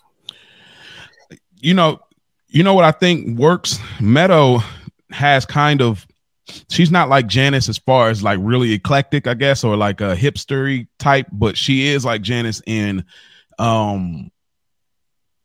where Olivia says that you couldn't stand it here, you can't stand yourself. I think like Meadow's pushing so hard to not be, Dad, are you in the mafia? Or, you know, this or that, try to push, and we'll see that theme until she finally, you know, switches over. But like she wants to do something else. Even her dating, she's dating outside of Italian. She wants to do things differently. And I think Janice is probably a real comfort zone. It's like, man, you escaped the family for 20 years. Like so when I'm talking about the family almost in third person, like I'm not involved. Yeah. You know how it is. You like, oh, you get it too. So I feel like there's where the comfort comes. She's at the age of understanding things now where she could talk to adults some and at least get some of the gist. And, you know, I think Janice she's a cool aunt anyway, because, well, we'll get some reveal later, but she never really handled her responsibility. So she may have not necessarily looked at herself at like I'm aunt so much more so than I may be like a big sister, whatever, right. Or whatever I need to be for the role, kind of. Nah, I love that. I love that tile you just had with Meadow. That's a great pool, because we even see that going to her college choice. Remember, there was a college she wanted to go pretty much all the way on the other side of the country. I think it was Cal. Yeah. She was interested in. So, yeah, that's a great pool. She does want to kind of live that life and escape that Sopranos world. And also the big thing about this scene is that Janice is, once again, building up her play. Mm-hmm. She's asking Meadow, you know Grandma very well. She's trying to find a way in. How can I get closer with Livia, especially after their first interaction?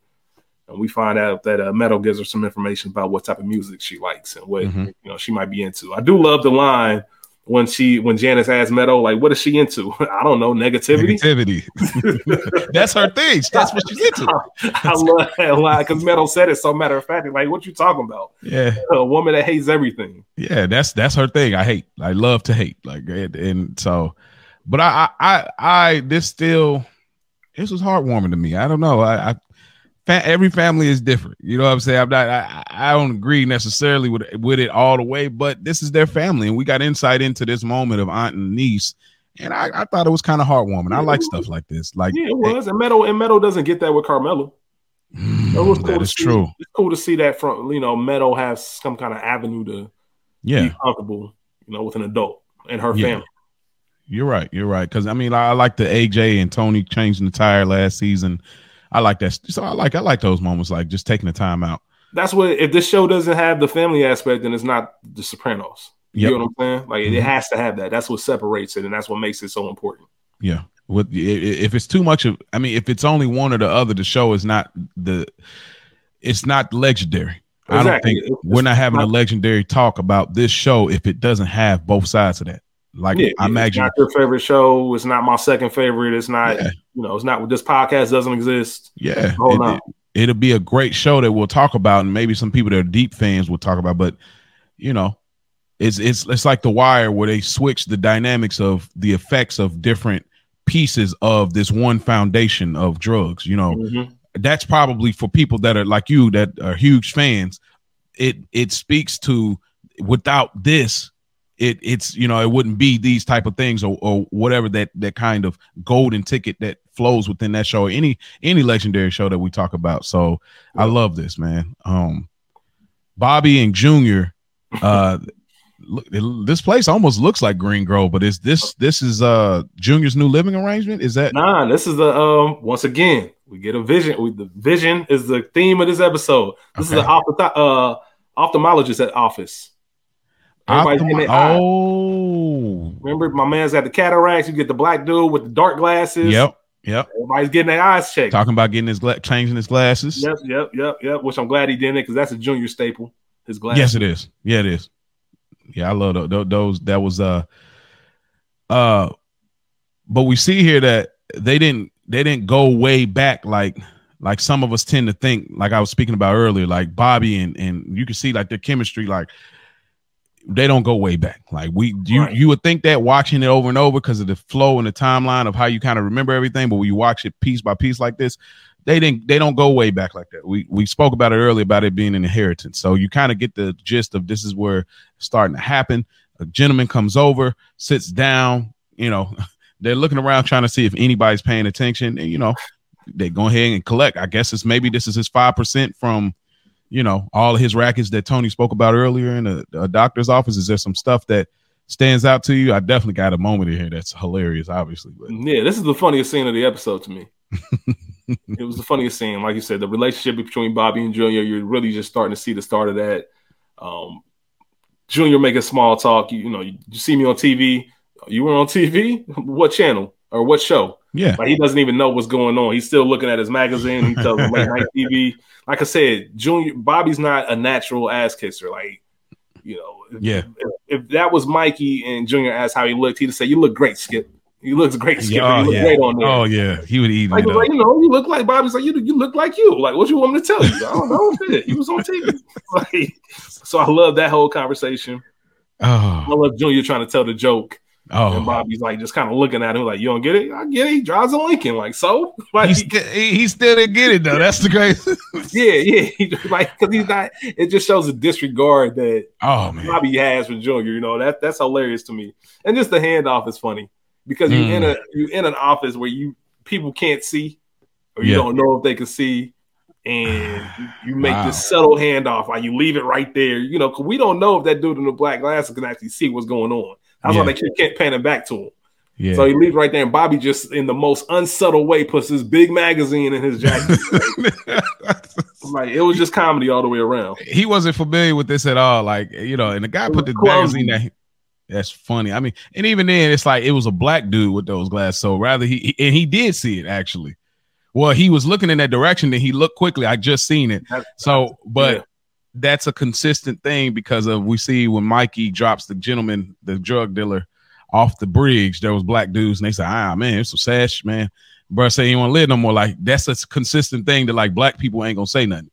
Ain't nobody in that office gonna say that, man. Them old people got other issues. They there for their eyesight, and like I said, I think that's the subtle part of the comedy. Like their eyesight is bad to begin with. Like so, even if they were to say something, who gonna believe them? You can't see shit. You got cataracts. Facts. You know how many people you see walking around with them big black glasses? Like, come on, man, bro. You look like Magoo out here, bro. You got the crazy lokes on. The Easy Ease is crazy right now. Yeah, for real. Yeah, I got Cataract. Yeah, man. Nah, they got Lincoln. We can go over to Olivia and Janice at the hospital. Man, I like this moment. I get it's a finesse. I get Janice got ulterior motives, but there's a sweet moment here where she talks about like she's listening to the music and we don't see Livia smile that much, you know. We get this and Livia's kind of in awe. She wakes up, she's got the flowers, she's playing this beautiful Italian music, this music that she loved.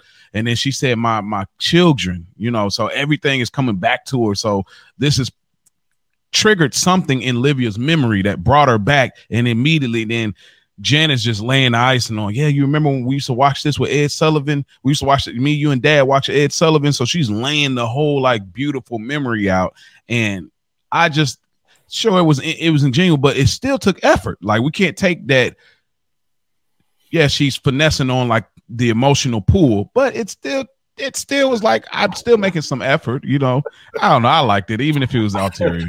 I feel you and I respect what you're saying, but Janice knew what she was doing, and I think it's because of the little subtle things that they put in this scene. Okay, that you notice in this scene.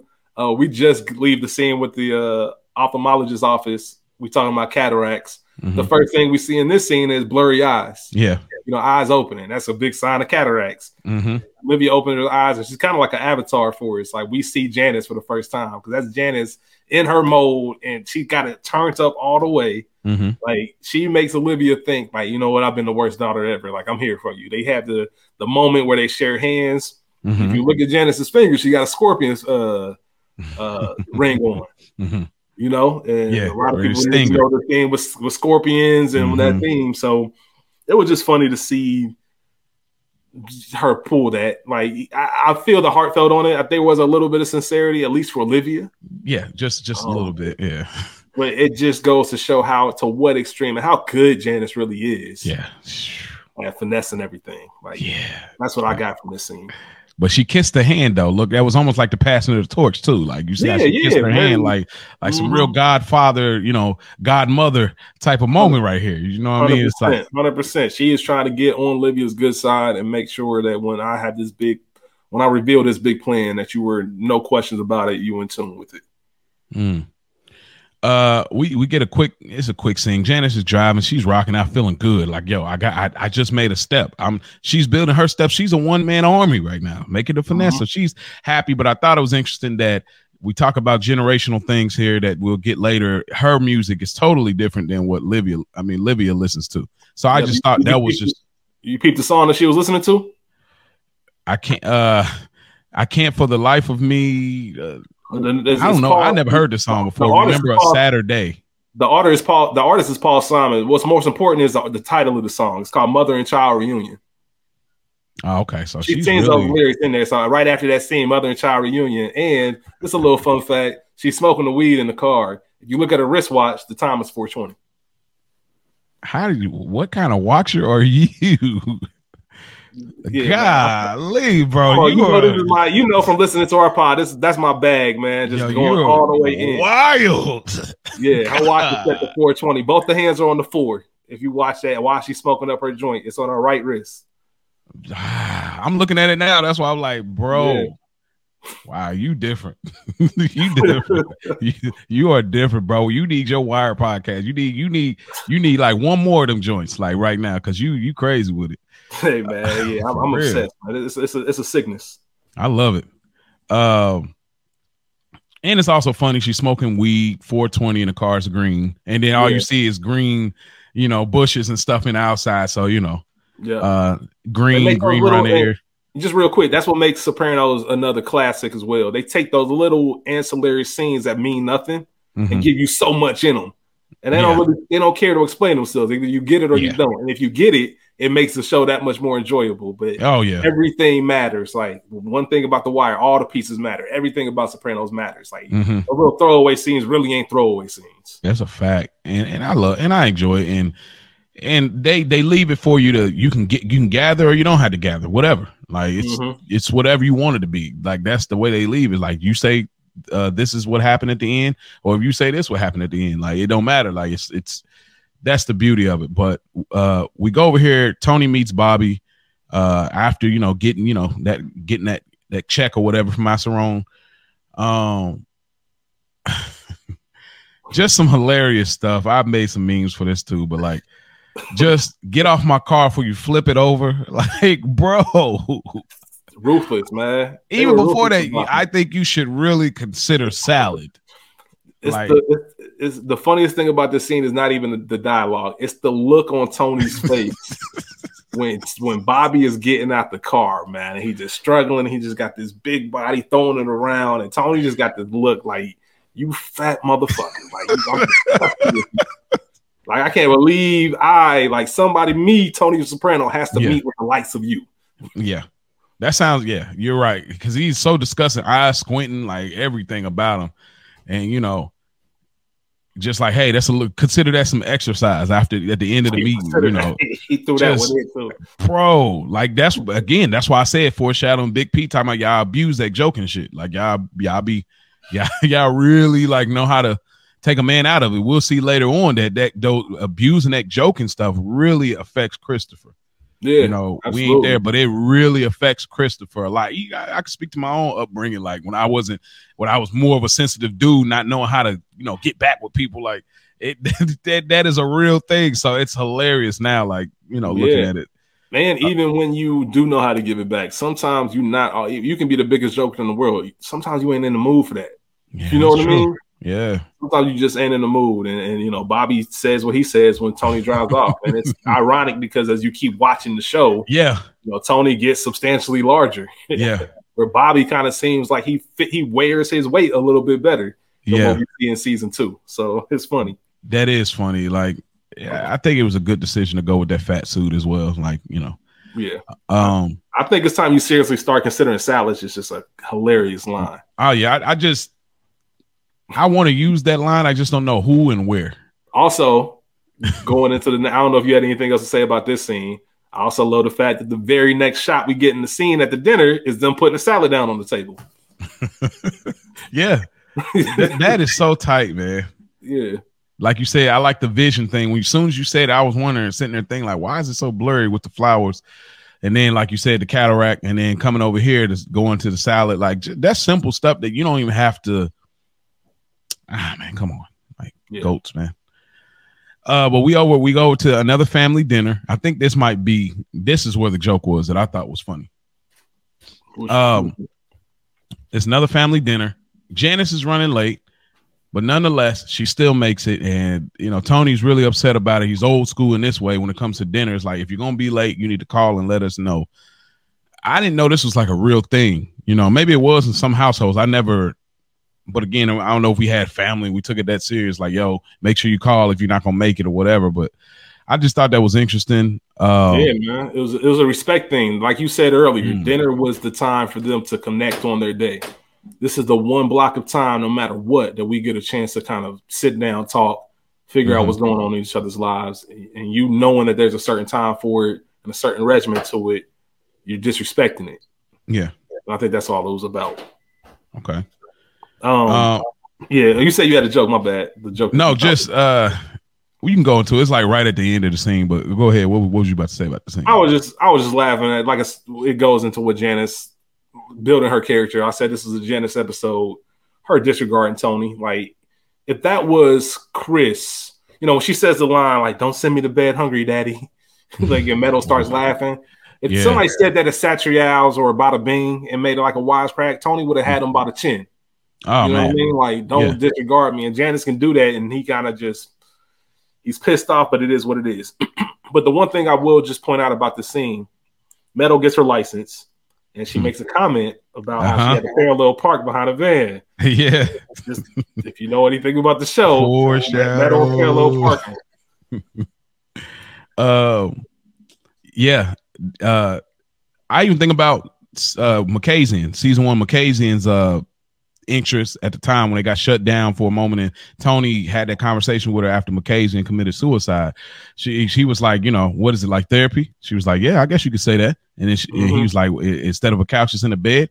She was like, I mean, who wouldn't want to sleep with your therapist? Then he kind of switched up, like, what you mean by that? It's how fast he switches. So you're absolutely right with Janice, because it's my sister's the only reason. Like, I'm letting you get this off, because he was ready to flip his lid over her. Like, what you mean by that? Yeah, like, and he knew he was guilty. Like, you know, you always look at stuff guilty. Nobody else knows what's going on, but when you know you're guilty of it, you take extra offense. Like, do you know? He don't like people reminiscing over him. We'll find that out later too. But lastly, the joke was just like, I forgot you don't eat pork in that way. Right. And then AJ says, "Oh, I get it." Then he said, "She's a vegetarian." What do you think? What do you think he was trying to insinuate? Oh, you know what he was trying to insinuate. Oh, it's like her promiscuity, her hoish ways. Like, exactly the same thing he insinuated in the episode I mentioned earlier where Bobby had the line. This is all you talking about. He insinuated the same exact thing. Why is that his kill point, bro? Why does that got to be the kill point? Like, yeah, man, like, because it's nothing like you a hoe, and you do it like just call your sister that. That's just his way of just giving her shit. Right. I don't mean he dogs Janice. He told Richie, we haven't met Richie yet, but there's better looking men in the can than my sister. Like, man, dogging Janice. Dog, that was crazy. God. He said there's men better looking than my sister in the can. This shit's wild. Man, I guess that's where he go, because I mean, she, you know, last episode talked about she still treats me like I'm still some chubby fat kid. So she does. This is the middle child trying to defend himself, but you know, then he flows it back. She's vegetarian, which was, I mean, come on, this is a pretty good bar right here where you can get it off, and then really come back like, nah, I'm just talking about this because the kids around. That's crazy. Like that's a level joke. We get Tony and Janice at the pool. Man, this was a beautiful shot scene. I know you're really detailed when it comes to all that, like you just picked up before. So the way the pool is so blue. The only other time we see, as I can recall, the pool looking this great and this blue was Marco Polo. You know, with the Carm and the Tony scene later down the road. But like, it looks something about when they shoot this. I wish they went there a little more often with these shots, because the Soprano household. Oh, well, and then there's the later scene where Artie and Tony's outside, but I don't think we see the pool in that scene. But anyway, I just love how this is shot. And what did you take from like this conversation? It's a beautiful moment, reminiscing over some things for a second, and even her talking about him asking about her Seattle experience and stuff like that. But there's a couple of things that I really liked about it. But before I get there, what was the strongest takeaways for you in this pool conversation between Janice and Tony? A lot of it was just reiterating what was been building up this whole episode. You know, Janice is continuing to wear Tony down with this Livia conversation. Tony's, we see that he's kind of actually talking about it. You know, he's not shutting down the conversation about Livia the same way he does with Uncle Junior, where he tells him immediately, like, I'm done with it, enough.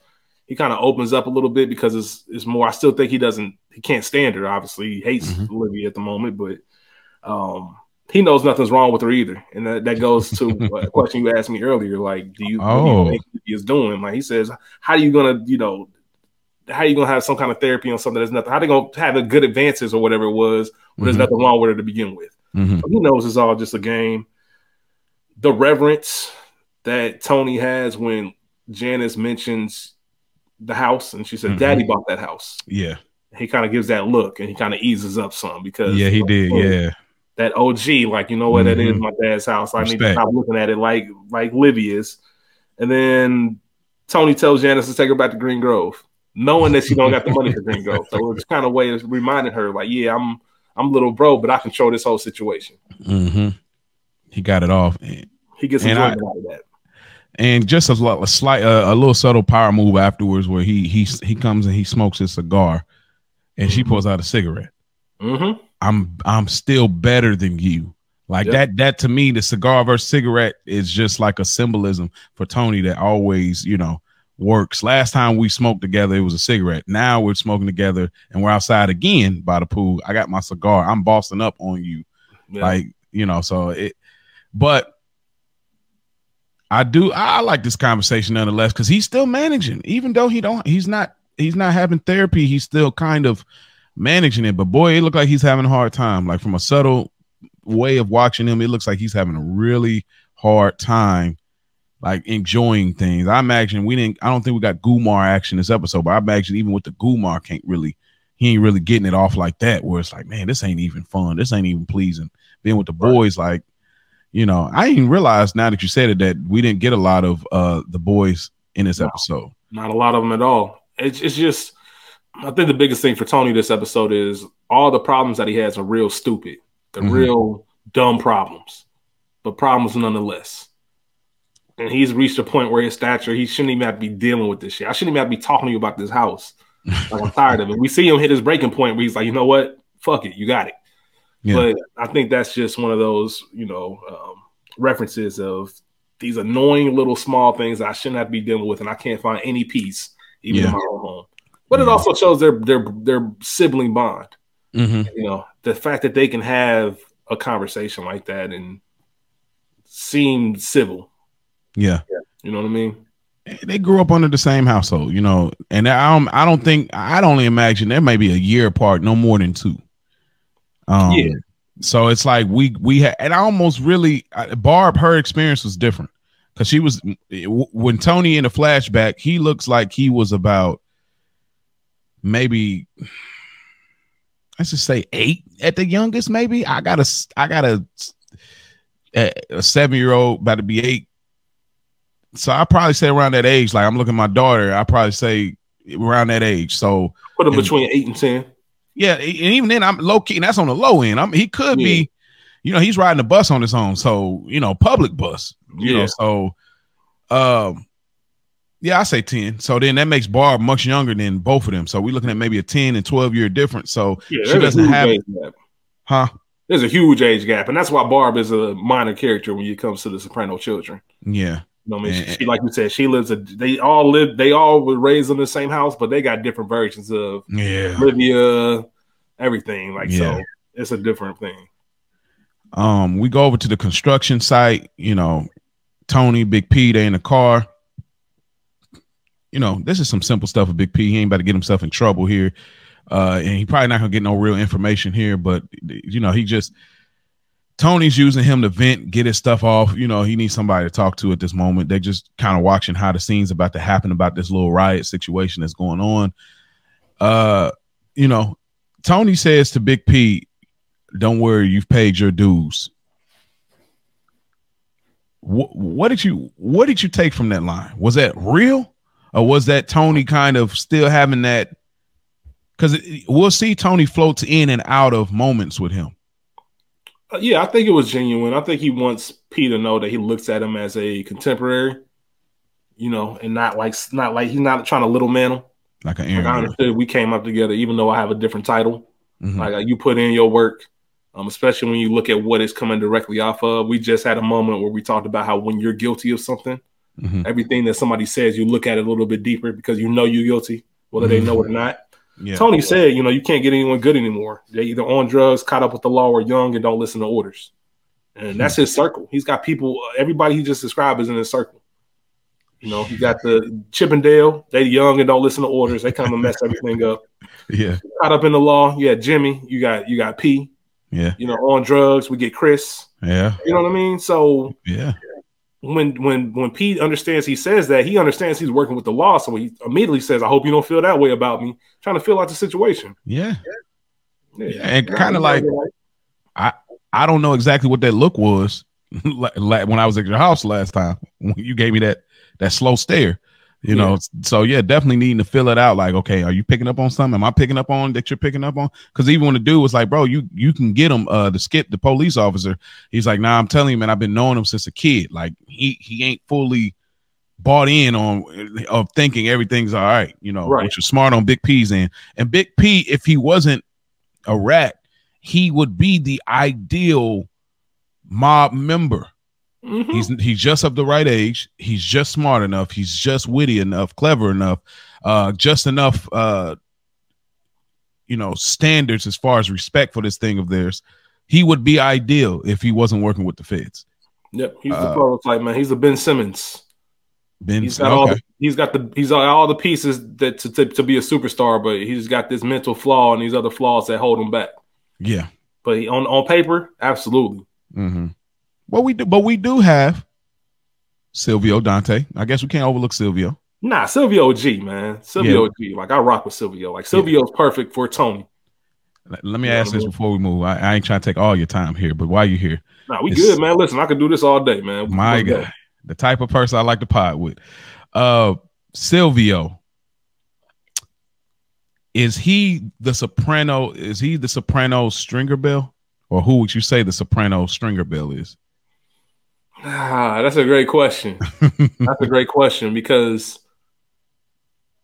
yeah, he's the stringer to a lesser degree. Okay. He brings a lot of insight. Not ambition, though, I guess, huh? You said what? Probably. I thought about it, but probably no ambition like Stringer. Nah, no ambition like Stringer at all. I think that's more of a Chris thing. I think you kind of mix those two. Okay. In a perfect world, you mix everything good about Chris and everything good about Seal, and you make your own Stringer. Yeah. And they all have their own character flaws and their own things that they get in their own way. Seal not so much. Yeah. Seal's perfect because he just plays his role. Seal is more of a Chris Partlow. Chris was for Marlowe. Yeah. Like, I don't really have ambition. Like, I'm going to do everything. I'm loyal to the, like, you don't have to worry about me. Yeah. Seal would have done whatever. Okay. I don't think once you ever, he's one of the few people you'll never think about Seal having a flip moment, or he knows exactly what his role is, and he's going to deliver every time. You're right. I like how you put that. Yeah, put the blend between Christopher and Silvio, and we get that a Stringer. All right. I just like to poke at the wire a little bit. I know you a huge fan of it. This is your number one, so I always poke at that. But in this moment, we see the young boys down at the bottom of the mountain of the hill, and Tony is immediately heated. It's like, you're not supposed to see. And these boys are, you know how Spike feels. Like, he just hates stupidity. And like, same, man. How can you be so stupid? Right. And it's like, bro, y'all got a job to do. Like, y'all supposed to be with the other dudes that are about to pull up and, do what they're doing to try to, make the play happen. It was crazy, man. But we get them, they come out. I guess the plan was, whip up on the black co-workers and all of this. But boy, I did not like the Reverend getting into it. Like, when we want this, when do we want it? We want it now. And he's getting extra passionate. There, it's just it's a thing I hate when you just, like, when we try to use certain scenarios as a way in the water type of situation where I get it. Like, yo, it's unfair. That is our experience, unfortunately, at times, especially in this moment. But I hate when we turn it into this like, Selma thing or something. I don't like when we always do that at moments. But I mean, I'm not saying it's not necessary. It's just moments like these where it's like he's getting extra passionate about it. Then to find out, man, you a snake, bro. Yeah, that's what it's all about. That's a real winner. That money. But I agree 100%, man. It's first of all, that was a weak ass right hand thrown by dude at Chris. Oh yeah, he threw that first punch. Man. They kind of edited a little bit because that was first hand, and it was weird that he was even chanting while there was a fight going on anyway. Like, bro, there's some action going on. Yeah, and this was only Chris scene in the episode too. Yeah, and Chris was talking mad greasy. Like he's like, hey man, I want to see the foreman. You want to see the foreskin? I mean, you want to talk to the foreskin? What? Hey, Chris, that's Chris's MO, man. Remember with when he was getting the burgers? Yeah. Hit is a hit. Yeah. Whose welfare check? I got to cash to get a burger around here, some shit like that. Like talking like. I don't know what it is with Chris and black people. Like he just flows differently with them. I don't know if it's a generational thing.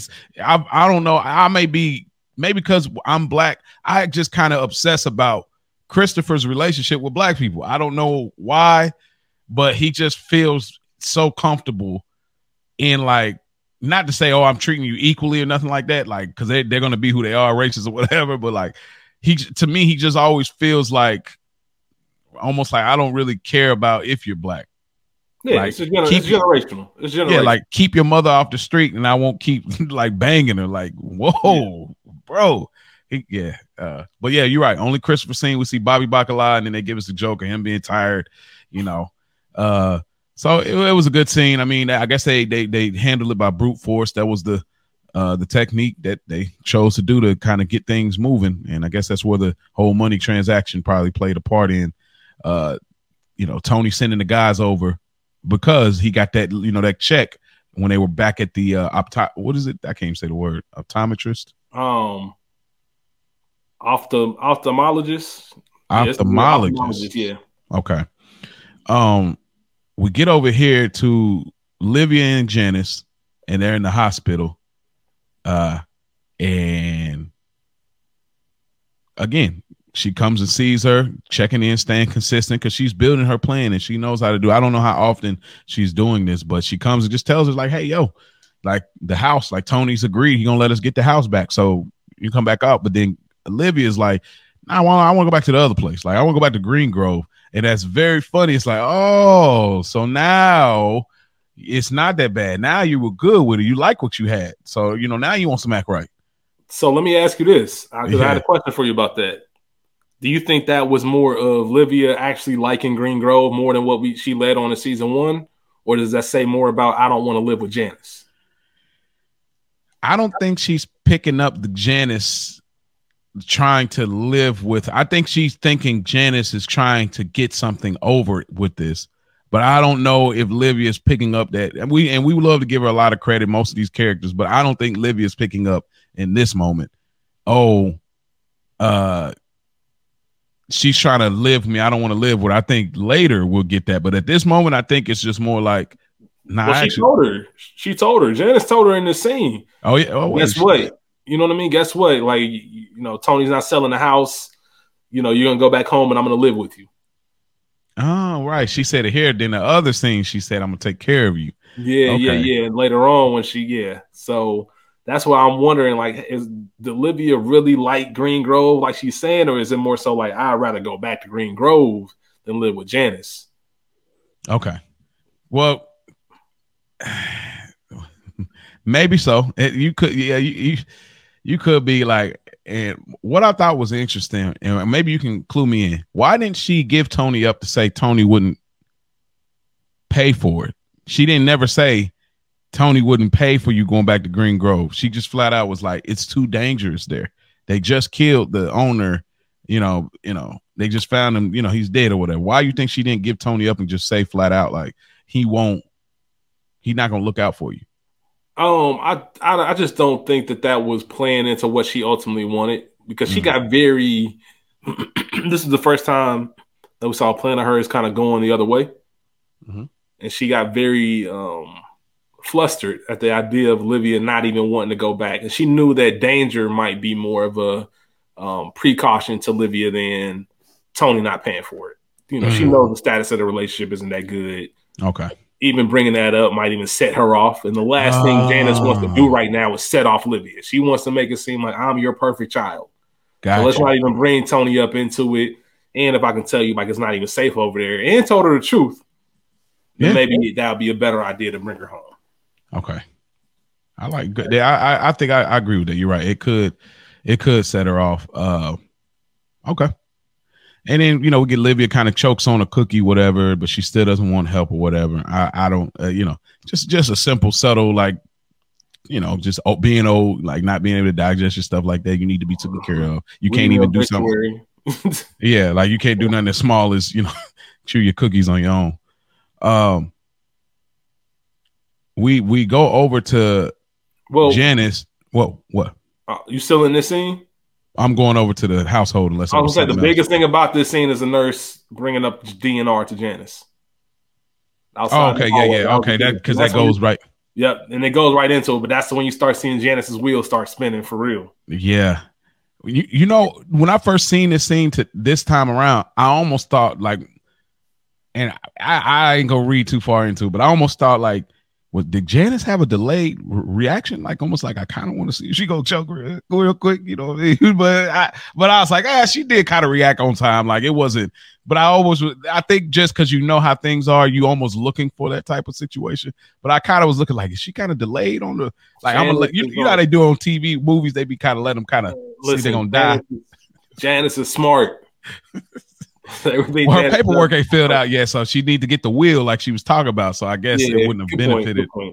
So, but I almost was like, it is a delayed or whatever. But yeah, so the you know, the nurse brings up the DNR, and that's how we leave that scene. And then going into the next scene, you know, Janice talks to Tony about, you know, DNR, which is the name of the episode, Do Not Resuscitate. Something that I just kind of took a little nerdy stuff. I thought it was funny how Tony was on the input screen on his TV and how difficult that used to seem in the 90s. Like when we were on the input screen, the blue screen, bro, with the white text, like, I don't know what I'm doing. It used to just like, how do I put, like, I remember we used to have to have people like, can you hook my 64, bro? Can you, I don't know how to, it was so simple. Now we can break our, you know, Fire Sticks and Roku and smart TV. Like, bro, input is a norm. Like, oh, now you just got to go to input too. Like, it's crazy to me, like how hard that was and like the advancement of our information and knowledge these days, bro. Yeah, that's a good call. I love that about this show and older shows in general. Just unless you lived it, you don't understand. That's a fact, bro. Because it was like frustrated for real. Like auxiliary B, what are they talking about? Like, you know, like where there is no auxiliary B. Yeah, I get it, dog. But also Meadow asks, you know, where the keys so she can, you know, take AJ to see grandma, but she calls him Anthony. What was that? Like, I think she was being facetious. She was just trying to be an ass because she said mother. I've never heard Meadow say mother other than the scene. Yeah, because when she asked, you know, because Carmela kind of gave her a smart response, like, you got a license to drive, not to just go around on the school night. Mother, I was going to take Anthony. Like, she was just being a 16-year-old. Okay. Like, if you want to drive us, then fine. Right. But yeah, okay. I agree with you. The kind of being funny. I like that. But you know, so Janice finally, he said, I don't care if she's going to be a vegetable. She's not going to care anyway. Olivia, you know, he's like, bro, I'm super over this. Like, you know, so she's her plan is working so far. So she's got it off. He's like, do whatever. Y'all deserve each other. You can have a house. Please leave me alone.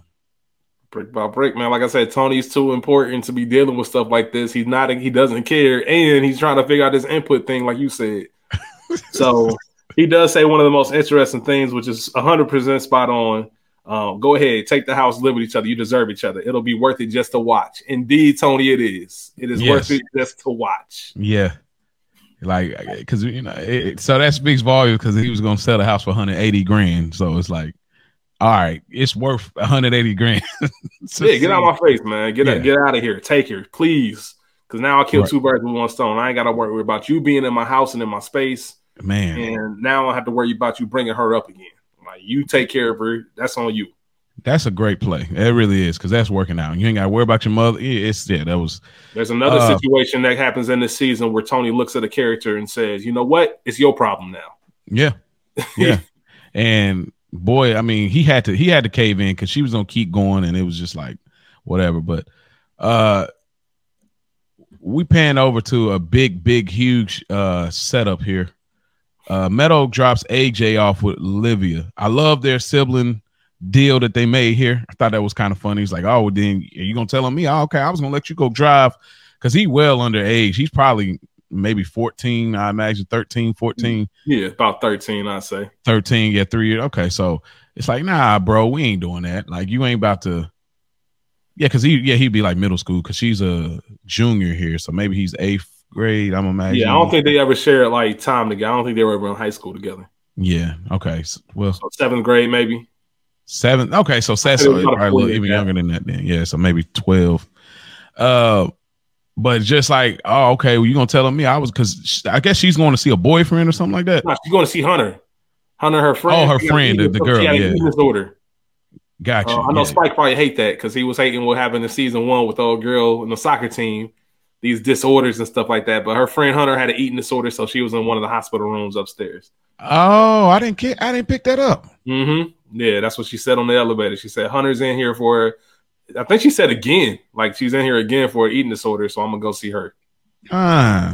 See, I did not catch that. Which is interesting because Meadow doesn't really have an issue with Livia.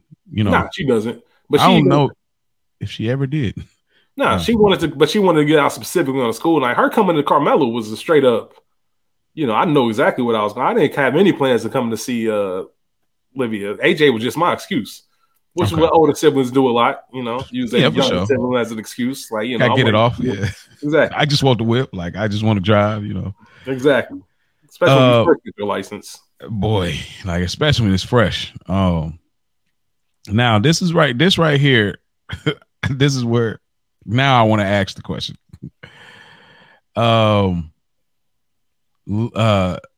Is Livia losing her mind here, right? So this is why I want to see where you're at with it. I'll tell you where I'm at with it. So she says Janice comes over every day. Daughters take better care than sons. Then turns around and says, after Meadow is gone, they'll leave you here for days. Like, what this old lady is out of it, bro. Oh man, it's like Johnny's a saint. Then it's like, you don't know what he put me through. It's so funny, bro. God, so please maybe you can provide insight. You're very detail oriented, and I appreciate that in your craft. Where do you stand on it? Because I think you're supposed to literally gauge it like how her memory is. I gauge it from she's in tune and she's out of tune. But Spike gauges like, no, she's full of it all the way through from the moment she ended up at the Sopranos house, that time when she was looking for her sister or whatever that wasn't alive anymore. Yeah. Where do you stand on this, bro? This is one of the most fascinating things about Sopranos. Yeah. Because it really, you go back and forth numerous times about it. Season 1 did such a fabulous job of making you think that she was losing it a little bit. Mm-hmm. And I think if you don't have that build up, you're not even questioning it. I think Livia's full of it. I think the way that our brains work in general, and I've discussed this on one of our podcast episodes, just how the memory works. You know, when you remember something, you're not remembering what happened. You're remembering your last time remembering it. You get what I'm saying? Wow. So the brain itself, when you have all these thoughts, years and years and years of these thoughts and different memories that you can draw back on, I think that a lot of them can get mixed up. But Livia just shows too many signs of being sharp and on it.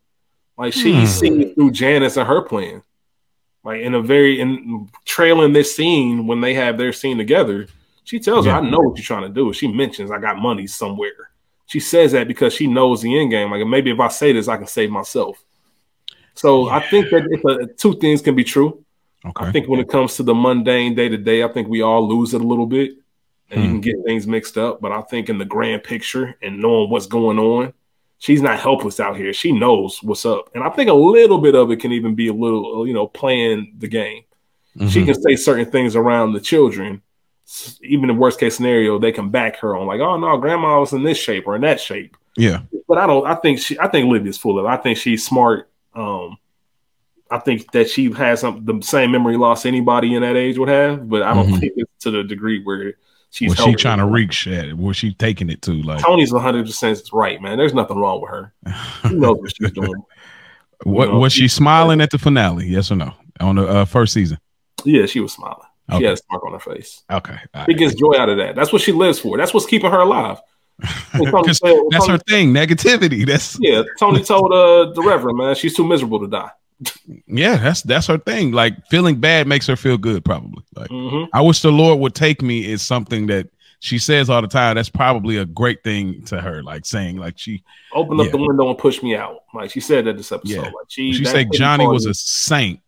She cries after. So are you crying because it's hard to say something good? Like that was a reach, but like Olivia, man, she's a trip, man. She is a trip, and she's so good at it, and that's what makes it. She's so. I mean, I don't think I've ever seen another character in any other show.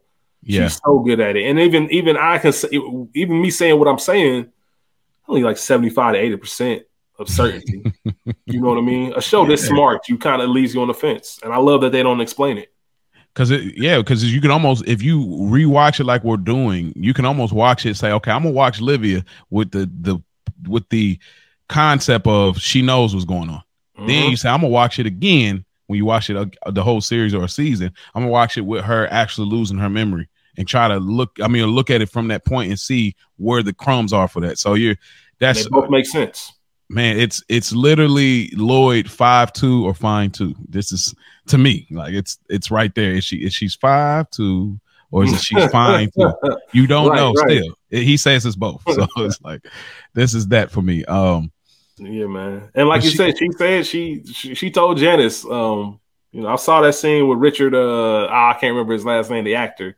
When she makes that notion, like she told Janice, I know what you're doing. I saw that movie with Richard. That's a reference to Kiss of Death, a movie where a serial killer pushed the woman down the stairwell in her. Oh.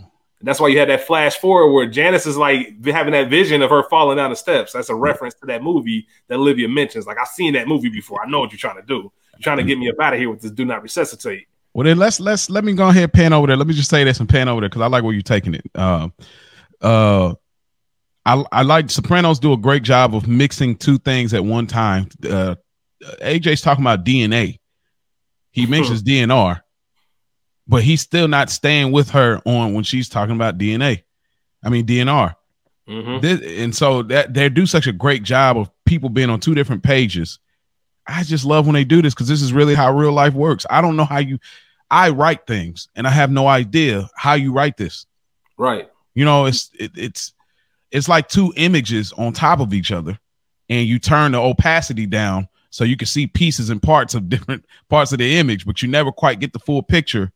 It's crazy, bro. Yeah, Junior's right, man. It's next level. That's why this show is what it is. Yeah. And then also another AJ spilling the beans moment. Oh yeah. Yeah, he did that season 1, didn't he? Yeah, about the whole therapy. About Tony being in therapy. Yeah. Don't he know that's a racket for the Jews? We get Janice. The morning comes. Livia is being visited by Janice. So Janice, now we find out that she comes every day. So she is like, boy, she is restless. So she ain't got nothing else to do. Let's be clear about that too, though. She ain't got nothing else to do. Yep. But she comes and visit her. She's hugging her on the shoulders, and she got the smile, and she's feeling good. She just built momentum until AJ has created that crumble there. And Livia shares this story about Janice finesse when she was young. She said that she sold her ballet shoes for amphetamines. What was Janice on, bro? Like, who is this? Like, Janice wild, man. She's just a wild child. Roadies, that's all. Man. She wanted to get into the mix, man. She was with the shits. She really was. It says a lot about Livia calling her out in front of a strange company, telling a story like that too. Oh yeah, And I want to correct myself. You were right from earlier. This is the scene where Janice tells her that the house not being sold, I'm gonna live with you. So you are right. It wasn't okay. So it was a different context of this scene when she actually says it. Okay, good call. So yeah, so you got to think, dude. Livia, after AJ leaves, the visitation's over. You're at the hospital. You're so mad when I see, because even when she comes in, she has that classic Livia constipation look. And what am I going to say to piss you off? Because I am so mad that the fact that you would consider DNR. Yeah, you're trying to get me up out of here. And then she goes and tells, like, when she was young, she sold her ballet shoes and again, this ties into that later episode you spoke about with Bobby. And even tied into the first season where Jackie Aprile says, you Sopranos take it too far. And then Bobby says that later down the road too. So here it is. It's like, you saying this in front of the company, like, you don't spill you don't talk about that stuff. These people ain't family. I think about the Godfather line, don't go against the family ever. Yeah, like, man. Dude, like, yeah, man. Never discuss anything outside the family again. Yeah. Like that. Never tell anybody what you're thinking outside the family again. I think it's a quote, but yeah, thank you. Yeah, you're absolutely right, man. It's a dynamic that is very, very interesting. And even at this age, and she knows, and like I said, Livia knows that I'm going to put her business out there, but I'm also going to protect myself by saying I got some money somewhere. So if I go somewhere, you're never going to find out where this money is. So that's what this play is? Yeah, that piques Janice's interest. Yeah, because she knows once the DNR conversation gets brought up, and this is why I say Livia is not full of it. She is full of it. She knows exactly what's going on. AJ brings up DNR. She knows exactly what that is. AJ also mentioned that Dad and Janice was talking about it. So she knows, oh, damn, my kids are plotting against me. Yeah. Of course, I just plotted to kill my own kid. So he got all the reason in the world. I got all the reason to think. So that's where the whole money thing comes in. Like, that is my way to stay alive. That's what her calling Carmela the house for. Like, that she is trying to set up a play for her to, if anything happens, I know it's Janice. Like, you know what I mean? Making another Godfather reference. I know what you're afraid of. Yeah, so Janice, she knows what motivates Janice. So if I say there's some money somewhere, Janice is gonna hold off on any plan to get rid of me and find out where that money is first. Wow, I never picked that up, bro. From a DNR. That is great info. Now that you're saying it makes 100% sense because the play right now for Janice, because see, Janice is a small time hustler. Yeah, Tony's a big time hustler. Her hustle was just, I'm going to get mom there. And, maybe she was going to push her down the stairs. Maybe I was going to let her kind of cough a little too long. I was going to let her to, I just want the house. And I'm going to take mama's car too. And that's all. That's my finesse. But when money comes into play, hold on. Yeah. I start doing the math. I look at where Tony lives. Now, look at Tony and Carmela living. All right. I know Tony had her in Green Grove. That's expensive. Tony definitely has been giving Ma some money over the years. And if not just Ma, then maybe my dad, Johnny. There's got to be some money somewhere. I'm going to go for the bigger play now. So now I got to tolerate and not maybe accidentally I've fallen and can't get up, type of situation. With my, so that's a great info, bro. Good. Absolutely, good man. Like I said at the beginning, Janice came to town to collect. Whatever she can get her hands on, she is going to collect. Yes.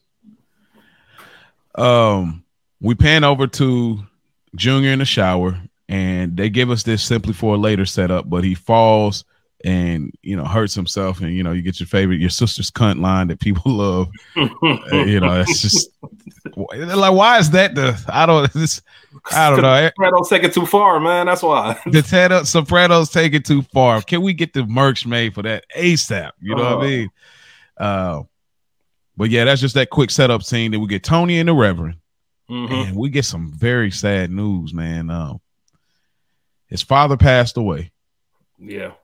I don't know, bro. This was a rough one for me on a low key. It's off air. It's not even a central character, but it was a rough one for me where it was like, dang, you just seen him a couple of days ago. Oh man, look how he was doing good. He was drinking soda, Yeah. just sharing a story. It seemed like he was hopeful, and unfortunately, this happens. And I guess I was about to say I don't know why they wrote it this way, but I do understand to kind of talk about the end of an era. That's kind of the setup, I'd imagine. What did you gather from this whole scene, and then how did your lid flip when you first watched this and find out that the Reverend was in on it on the racket? Yeah, man. So my first gather was it's the perfect setup of explaining why Tony and Junior still have a relationship. A lot of the work that they did in this episode kind of goes into that. You have, it's not coincidence that you have a scene where Junior slips and falls in the shower. Just a sign, one of those first signs of, you're getting old. Are you able to take care of yourself? You still able to live by yourself? Those type of things. Mixed in with this guy that was perfectly healthy, I was just talking to, passed away. Reverend having this conversation of, we're going to be the old people. Like this generation is dying off, and Tony's like fighting it. Like, what are you talking about? We're still kids. Like, don't buy into that. The Reverend told him, don't buy into that. Like, as soon as that last person is done, we are the elder statesmen at these functions. Like, we are the patriarchs of these families.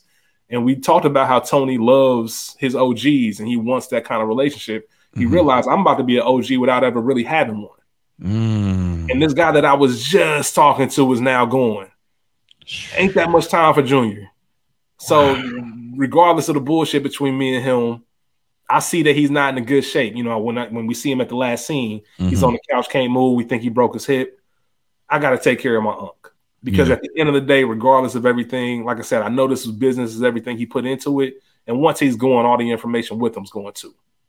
So they tied all of that beautifully together to make sense of, because otherwise, if you ask us, the average Joe, if somebody tries to kill us, if somebody tries to do anything less than that, for the most part, we done with that person, let alone hit out on us. Yeah. It just makes more sense of why is he still keeping and why they still have this relationship. And it's a real thing too. That we got to think this came out in 2000. And people really look at that generation. I think they call it the golden generation or the great generation. Yeah. Of that age range of people. And it's just how life goes anyway. Once that elder statesman goes, everybody always says in the Black community, once grandma dies, things ain't the same.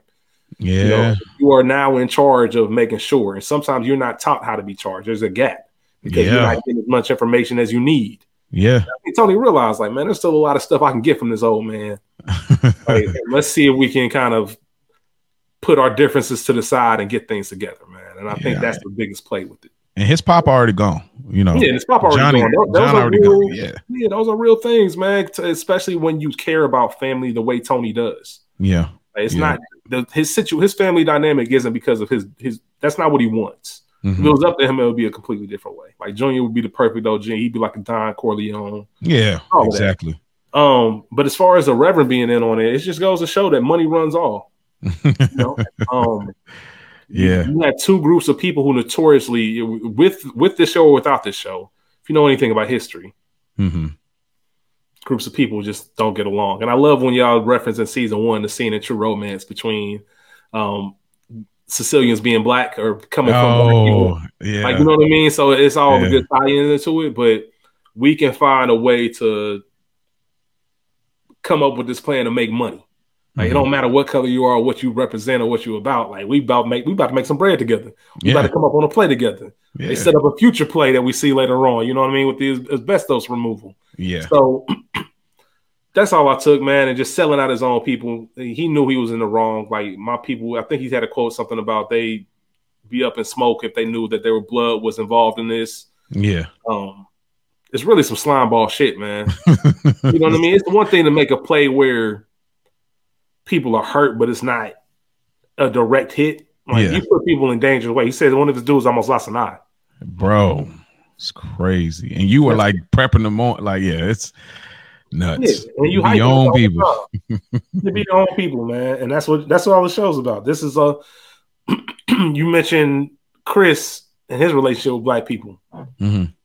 It's a generational thing, man. A lot of the things we see in this episode are generational. Yeah, there's nothing that his dad, excuse me, his dad would have never approved of that. Yeah, we know that. But this generation, our morals and those standards that they lived on, I don't care about that. We about to get this money. Like you said, you know, these guys these days want to be buried in their tracksuit. Like, you know, they don't even wear regular suits now. You know, exactly. you see, you know, no matter the generation, it's always the same story. Same story. Same story. For sake of time, I'm gonna move us through these last two scenes pretty smoothly. Livia calls the Soprano house, and you can kind of chime in after I go through both of these, but Livia calls the Soprano house, calls Carmela picks up, and it looks like she's losing it again, but maybe she's not. She's clear. She says Janice is a real snake in the grass, and Carmela says, nah, she just lacks work ethic, which is funny coming from her. I thought that was a funny line coming from Carmela. Stick a pin in there. And then the last scene, Tony sees Uncle Junior and realizes he's hurt. Uncle Junior still trying to save face. All right, I know I probably got to go to the hospital, but don't call no ambulance though. Yeah. Like keep it down. You know what I mean? Roll me out there. And he picks him all the way up and he takes him to the car. And that is where we leave it. What did you gather in these last two scenes? The phone call and the Uncle Junior ride to the hospital. Livia, once again, she's just trying to protect herself because she was going to end that call with, if anything happens to me, I'm presuming she was going to say Janice did it, whatever the case is. She's just, you know what I mean? I think that was the whole purpose. She's trying to make it seem like she's the victim. Because remember in that scene, she says on the phone, like, he's mad at me and I have no idea why. She's playing that role again. Like, I don't even know why Tony's upset with me. Like, come on, man. Y'all might be convincing me on like she really keeping it together because I'm like back and forth. Absolutely. That's why she even mentioned it. She knew what you think about it. This is in the area of house phones. Yes. We don't have cell phones where we push a button. You got to know this number. Livia knows this house phone. She knows who she's calling. And, you know, she tries to make it seem like she's not in tune when she mentions Johnny. Yeah. And Carmela says, no, Anthony. But no, she knows what's going on. That's why she makes herself seem like the victim. I don't even know why he's mad at me. Janice is doing this. Like, if anything happens to me, like, she's setting everything up. So that was my thought on that one. The last one is as far as Tony seeing Junior, for one, just how this life is full circle. You just kind of take care of that generation. And it also reminded me of Junior being old school. There's certain morals in his grounds that they have. He didn't want to call an ambulance. He didn't want to go out like that. He's stronger than that. It reminded me a lot in season 1 when Big P ran from the pool hall. Yeah. We don't do that. That's embarrassing. Yeah. No, it's embarrassing for me to be wheeled out of here. This whole neighborhood gonna see an ambulance truck pulling up in my crib. Like, we ain't gonna do it like that. Take me, you know, it's just this bravado type of thing. So it is, yeah. That's what I gathered from it. And like I said, the main thing with the music in the background, Tony's still there for Junior. And he realizes, like, I'm gonna do him carrying him. Literally, I'm carrying you. Carrying the boss of the family. Remember, essentially, okay. Well, that has been our episode, man. This is going to be one for the books for real. Yeah, man, we went a little bit long, but I love every second of it. Bro, let me tell you, I have enjoyed this so much, and I've been listening to podcasts of Sopranos for so long, and I've always wanted to have such a deep conversation about it amongst like other Black people that are into it, and it's just a rarity kind of. And so this has truly been a pleasure, as well as doing it with Spike U, bro. And you already know that anytime we in the jam, bro, you're the first person I'm calling. You know what I mean? Like, hey, yo, bro, if you got the time, dog, he's not available because he's a busy dude. Like he does a lot of potting as well. So if you available, you are going to hands down be the essential person I'm calling for this, because you came in here like we made a middle of the season trade and like you fit right into the system. You know what I mean? So yeah, man, I appreciate that, man. I know we got like categories to run through real quick, but before just a couple of things. It's an honor on my end. I know I said it at the top, but honestly, man, what you and Spike do, not only with this, but another week in the books, like that's becoming one of my favorite podcasts. I love the conversation that y'all take place. But I mentioned earlier, I'm a big Spike fan. I love to have him on the pod and have a conversation with him about Bronx Tale. I know he mentioned that him being one of his favorite movies when he talked about one of the Chippendale dudes. He played Colangelo in Bronx Tale. And it's funny because young Tony in Sopranos played young Colangelo in Bronx Tale. Yeah, I thought, okay. It's a full circle thing. But I'm a big fan of Spike, big fan of you. We Okay. talk, often about just our episodes and go back and forth with insights on certain things. Yeah. And one of the biggest compliments I can give y'all is, as somebody who was a part of a movie and film review podcast, I don't want to touch Sopranos right now because y'all are killing it. You get what I'm saying? A lot of times you see people doing certain things and you're like, oh, I can do that, man. I can do that better. You For sure.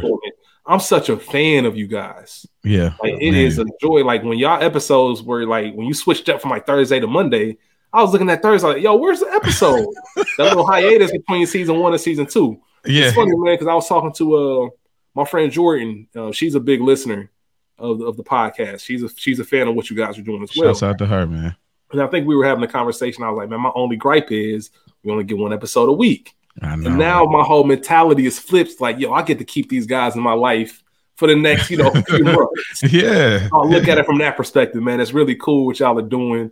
And I told you off camera before, that just that Black perspective. I've never had an opportunity to have a conversation about The Sopranos with somebody else who loves it like me, that is Black. Yeah. And like I said, that Italian-Black relationship is always kind of tricky and funny. Yeah. So I'm just a big fan of what y'all doing, man. And I'm honored to always fill in for Spike. Those are big shoes to fill, but yeah, for sure. He's busy, whatever the case is, man. You can always hit me up, and I'm always down. So we can get into your categories to end the episode, man. We can wrap this one up. Well, thank you again, bro. Well, I'll say that at the end. We'll get to the categories, and I want to speak to that too. But our episode rank, y'all know on here we rank it by 3 tiers. We got is it a made episode, being untouchable? Is it a good earner, being pretty good? Or is it just another envelope? It was a cool episode. We don't believe in bad episodes. There might be some debate later. There's some episodes that come to mind, but we'll deal with that later. So with that being said, Rich, what do you rank this episode for your personal rank? As much happened, as much setup as there was, it was just another envelope. Oh, just another envelope. Okay. Yeah. It got real close to being a made episode just because, or a good earner, excuse me. Just because we get the full Janice setup. But a lot of this was really just setting up the chessboard. I think once you get into, because season 2 is one of my favorites. I think once you get into 3 and on, then you start, there's going to be a lot of made episodes in this season. Yeah, they're going to go on I think a run. This is just a perfect setup for it. And I just called it just another envelope. But it was a very entertaining episode. Nice change of pace, very funny. Like I said, it was a Janice-dominated episode. We didn't get much of the crew. I think you got to have a lot of the crew in there, to be, something significant. But it was very good, man. They like you said, there's just another envelope is better than 90% of television. You know what I'm saying? The bad episodes of The Sopranos shows wish they could have those. Yeah, you're right though. You're right. Like, people be ready to jump the ship for that. You convinced me. I think I'm with you. Just another envelope, just for the simple fact that we did not get the crew really like that. And we didn't really I didn't feel like we got a lot of the family either. Like, substantial happened. It was a setup episode. Yeah. So we got mostly Janice, but I feel like we didn't get all of the Soprano household a lot like that. So we ain't focused there. We ain't focused really on the family, the mob either. So it's like we kind of jumped back and forth, but we didn't get a lot of anything to me, but it was a good episode nonetheless. But I say it's just another envelope. Yeah, when you don't have the crew and when you don't have Melfi, it's hard to be. Yeah, Melfi, man, boy, it's hard. I didn't realize. And that's why that's another reason why this episode is impressive, because two major elements that make this show, and it's still here we are almost 2.5 hours in talking about it. That's crazy.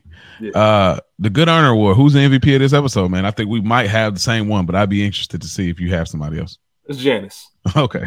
Comes from nowhere, 20 years cross country, and just immediately gets her seat, next to the throne. Oh, boy. Like, she came right back into town, had an idea. Like I said, before she got on the plane, she knew what she wanted to do, and here she is making it work already. Like, Janice is cold. She's cold. Yeah, I agree. It's just no way to really twist that thing around. As far as she came back and she made the boss play, and she's about to have a house and a car, because her mom can't do much without her anyway. So who gets the Broken Balls Award? Who took the biggest L this episode? I went back and forth about this, but I think the only answer I can really justify is Freddie Capilano, the owner of Green Grove. Yeah. He got capped for running his mouth, loose lips. But nobody major took an L in my opinion. You know, it might be setting up an L for the future, but this episode in particular, I think he's the only one that took it. Okay. You could say the union workers, the black. Yeah, I mean, who the unknown guy who almost lost his eye, like, you know. Yeah, he took a big L, especially since it was all for naught. Dang, it's so hard to. I almost want to say Tony, and then I'm like the Reverend because it's like he lost his father. You can argue Junior. You got a broken hip. He lost all his money, or pretty much his income. Like, he took a big L too. He did. I'm gonna go to union workers. I think that just to know that you're doing all this for nothing and you got finessed into the politics, like how real world stuff happens. Yeah. So lastly, what was your favorite moment of the episode? The ophthalmologist's office. That was my favorite moment. Like, that was just like Bobby, their interaction, because we, like you said, when you've seen this show so many times, you know, the timeline kind of gets blended. When you realize this is Bobby's first episode and you know what's coming between Junior and Bobby and all the interactions they have, I just really loved it. I love the subtle humor. I loved everything they try to put into it.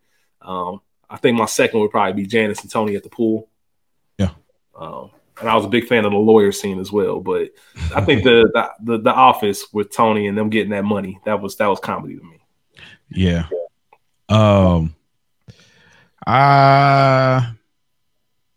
I probably will go with the Janice and Livia, the last like interaction they had at the hospital. Okay. I like they do some kind of creepy there, and I really like that for some reason. It's like this weird like flashing, and she's looking at the stairs thing, and they took the time to create a cutout of Janice, of Livia's face to put on that picture. Like, that's just a little detail. You actually had to have a picture, have a screaming picture, and put it there, and then they flashed it, and they're like, "You sure you don't know what money I'm talking about?" Like, her tone, and then flipping it back to Janice. "Come on, I'm gonna take care of you, and I'm gonna take care of you." And she has this look. It's so creepy, bro. Like, even to the point I had to make a video kind of putting the creeps on it a little bit, because I like, yo, this was kind of out there. So that's definitely the moment for me. As we close here, bro, again, I appreciate you as well. I'm a big fan of y'all, the Culture Garden, as well as we got y'all. Y'all doing your thing. I love y'all chemistry. Shouts out to Ray P, the dedication on the road. That was crazy. Yeah, man. Ray P, school. Yeah, man. Shout out to both of them. Couldn't do any of this without them, man. Shout out to them. So, man, shouts out to y'all. Shouts out to all of those that are listening. Y'all tune in. I appreciate this, brother. I appreciate all y'all that are tuning in. And remember, don't forget about it.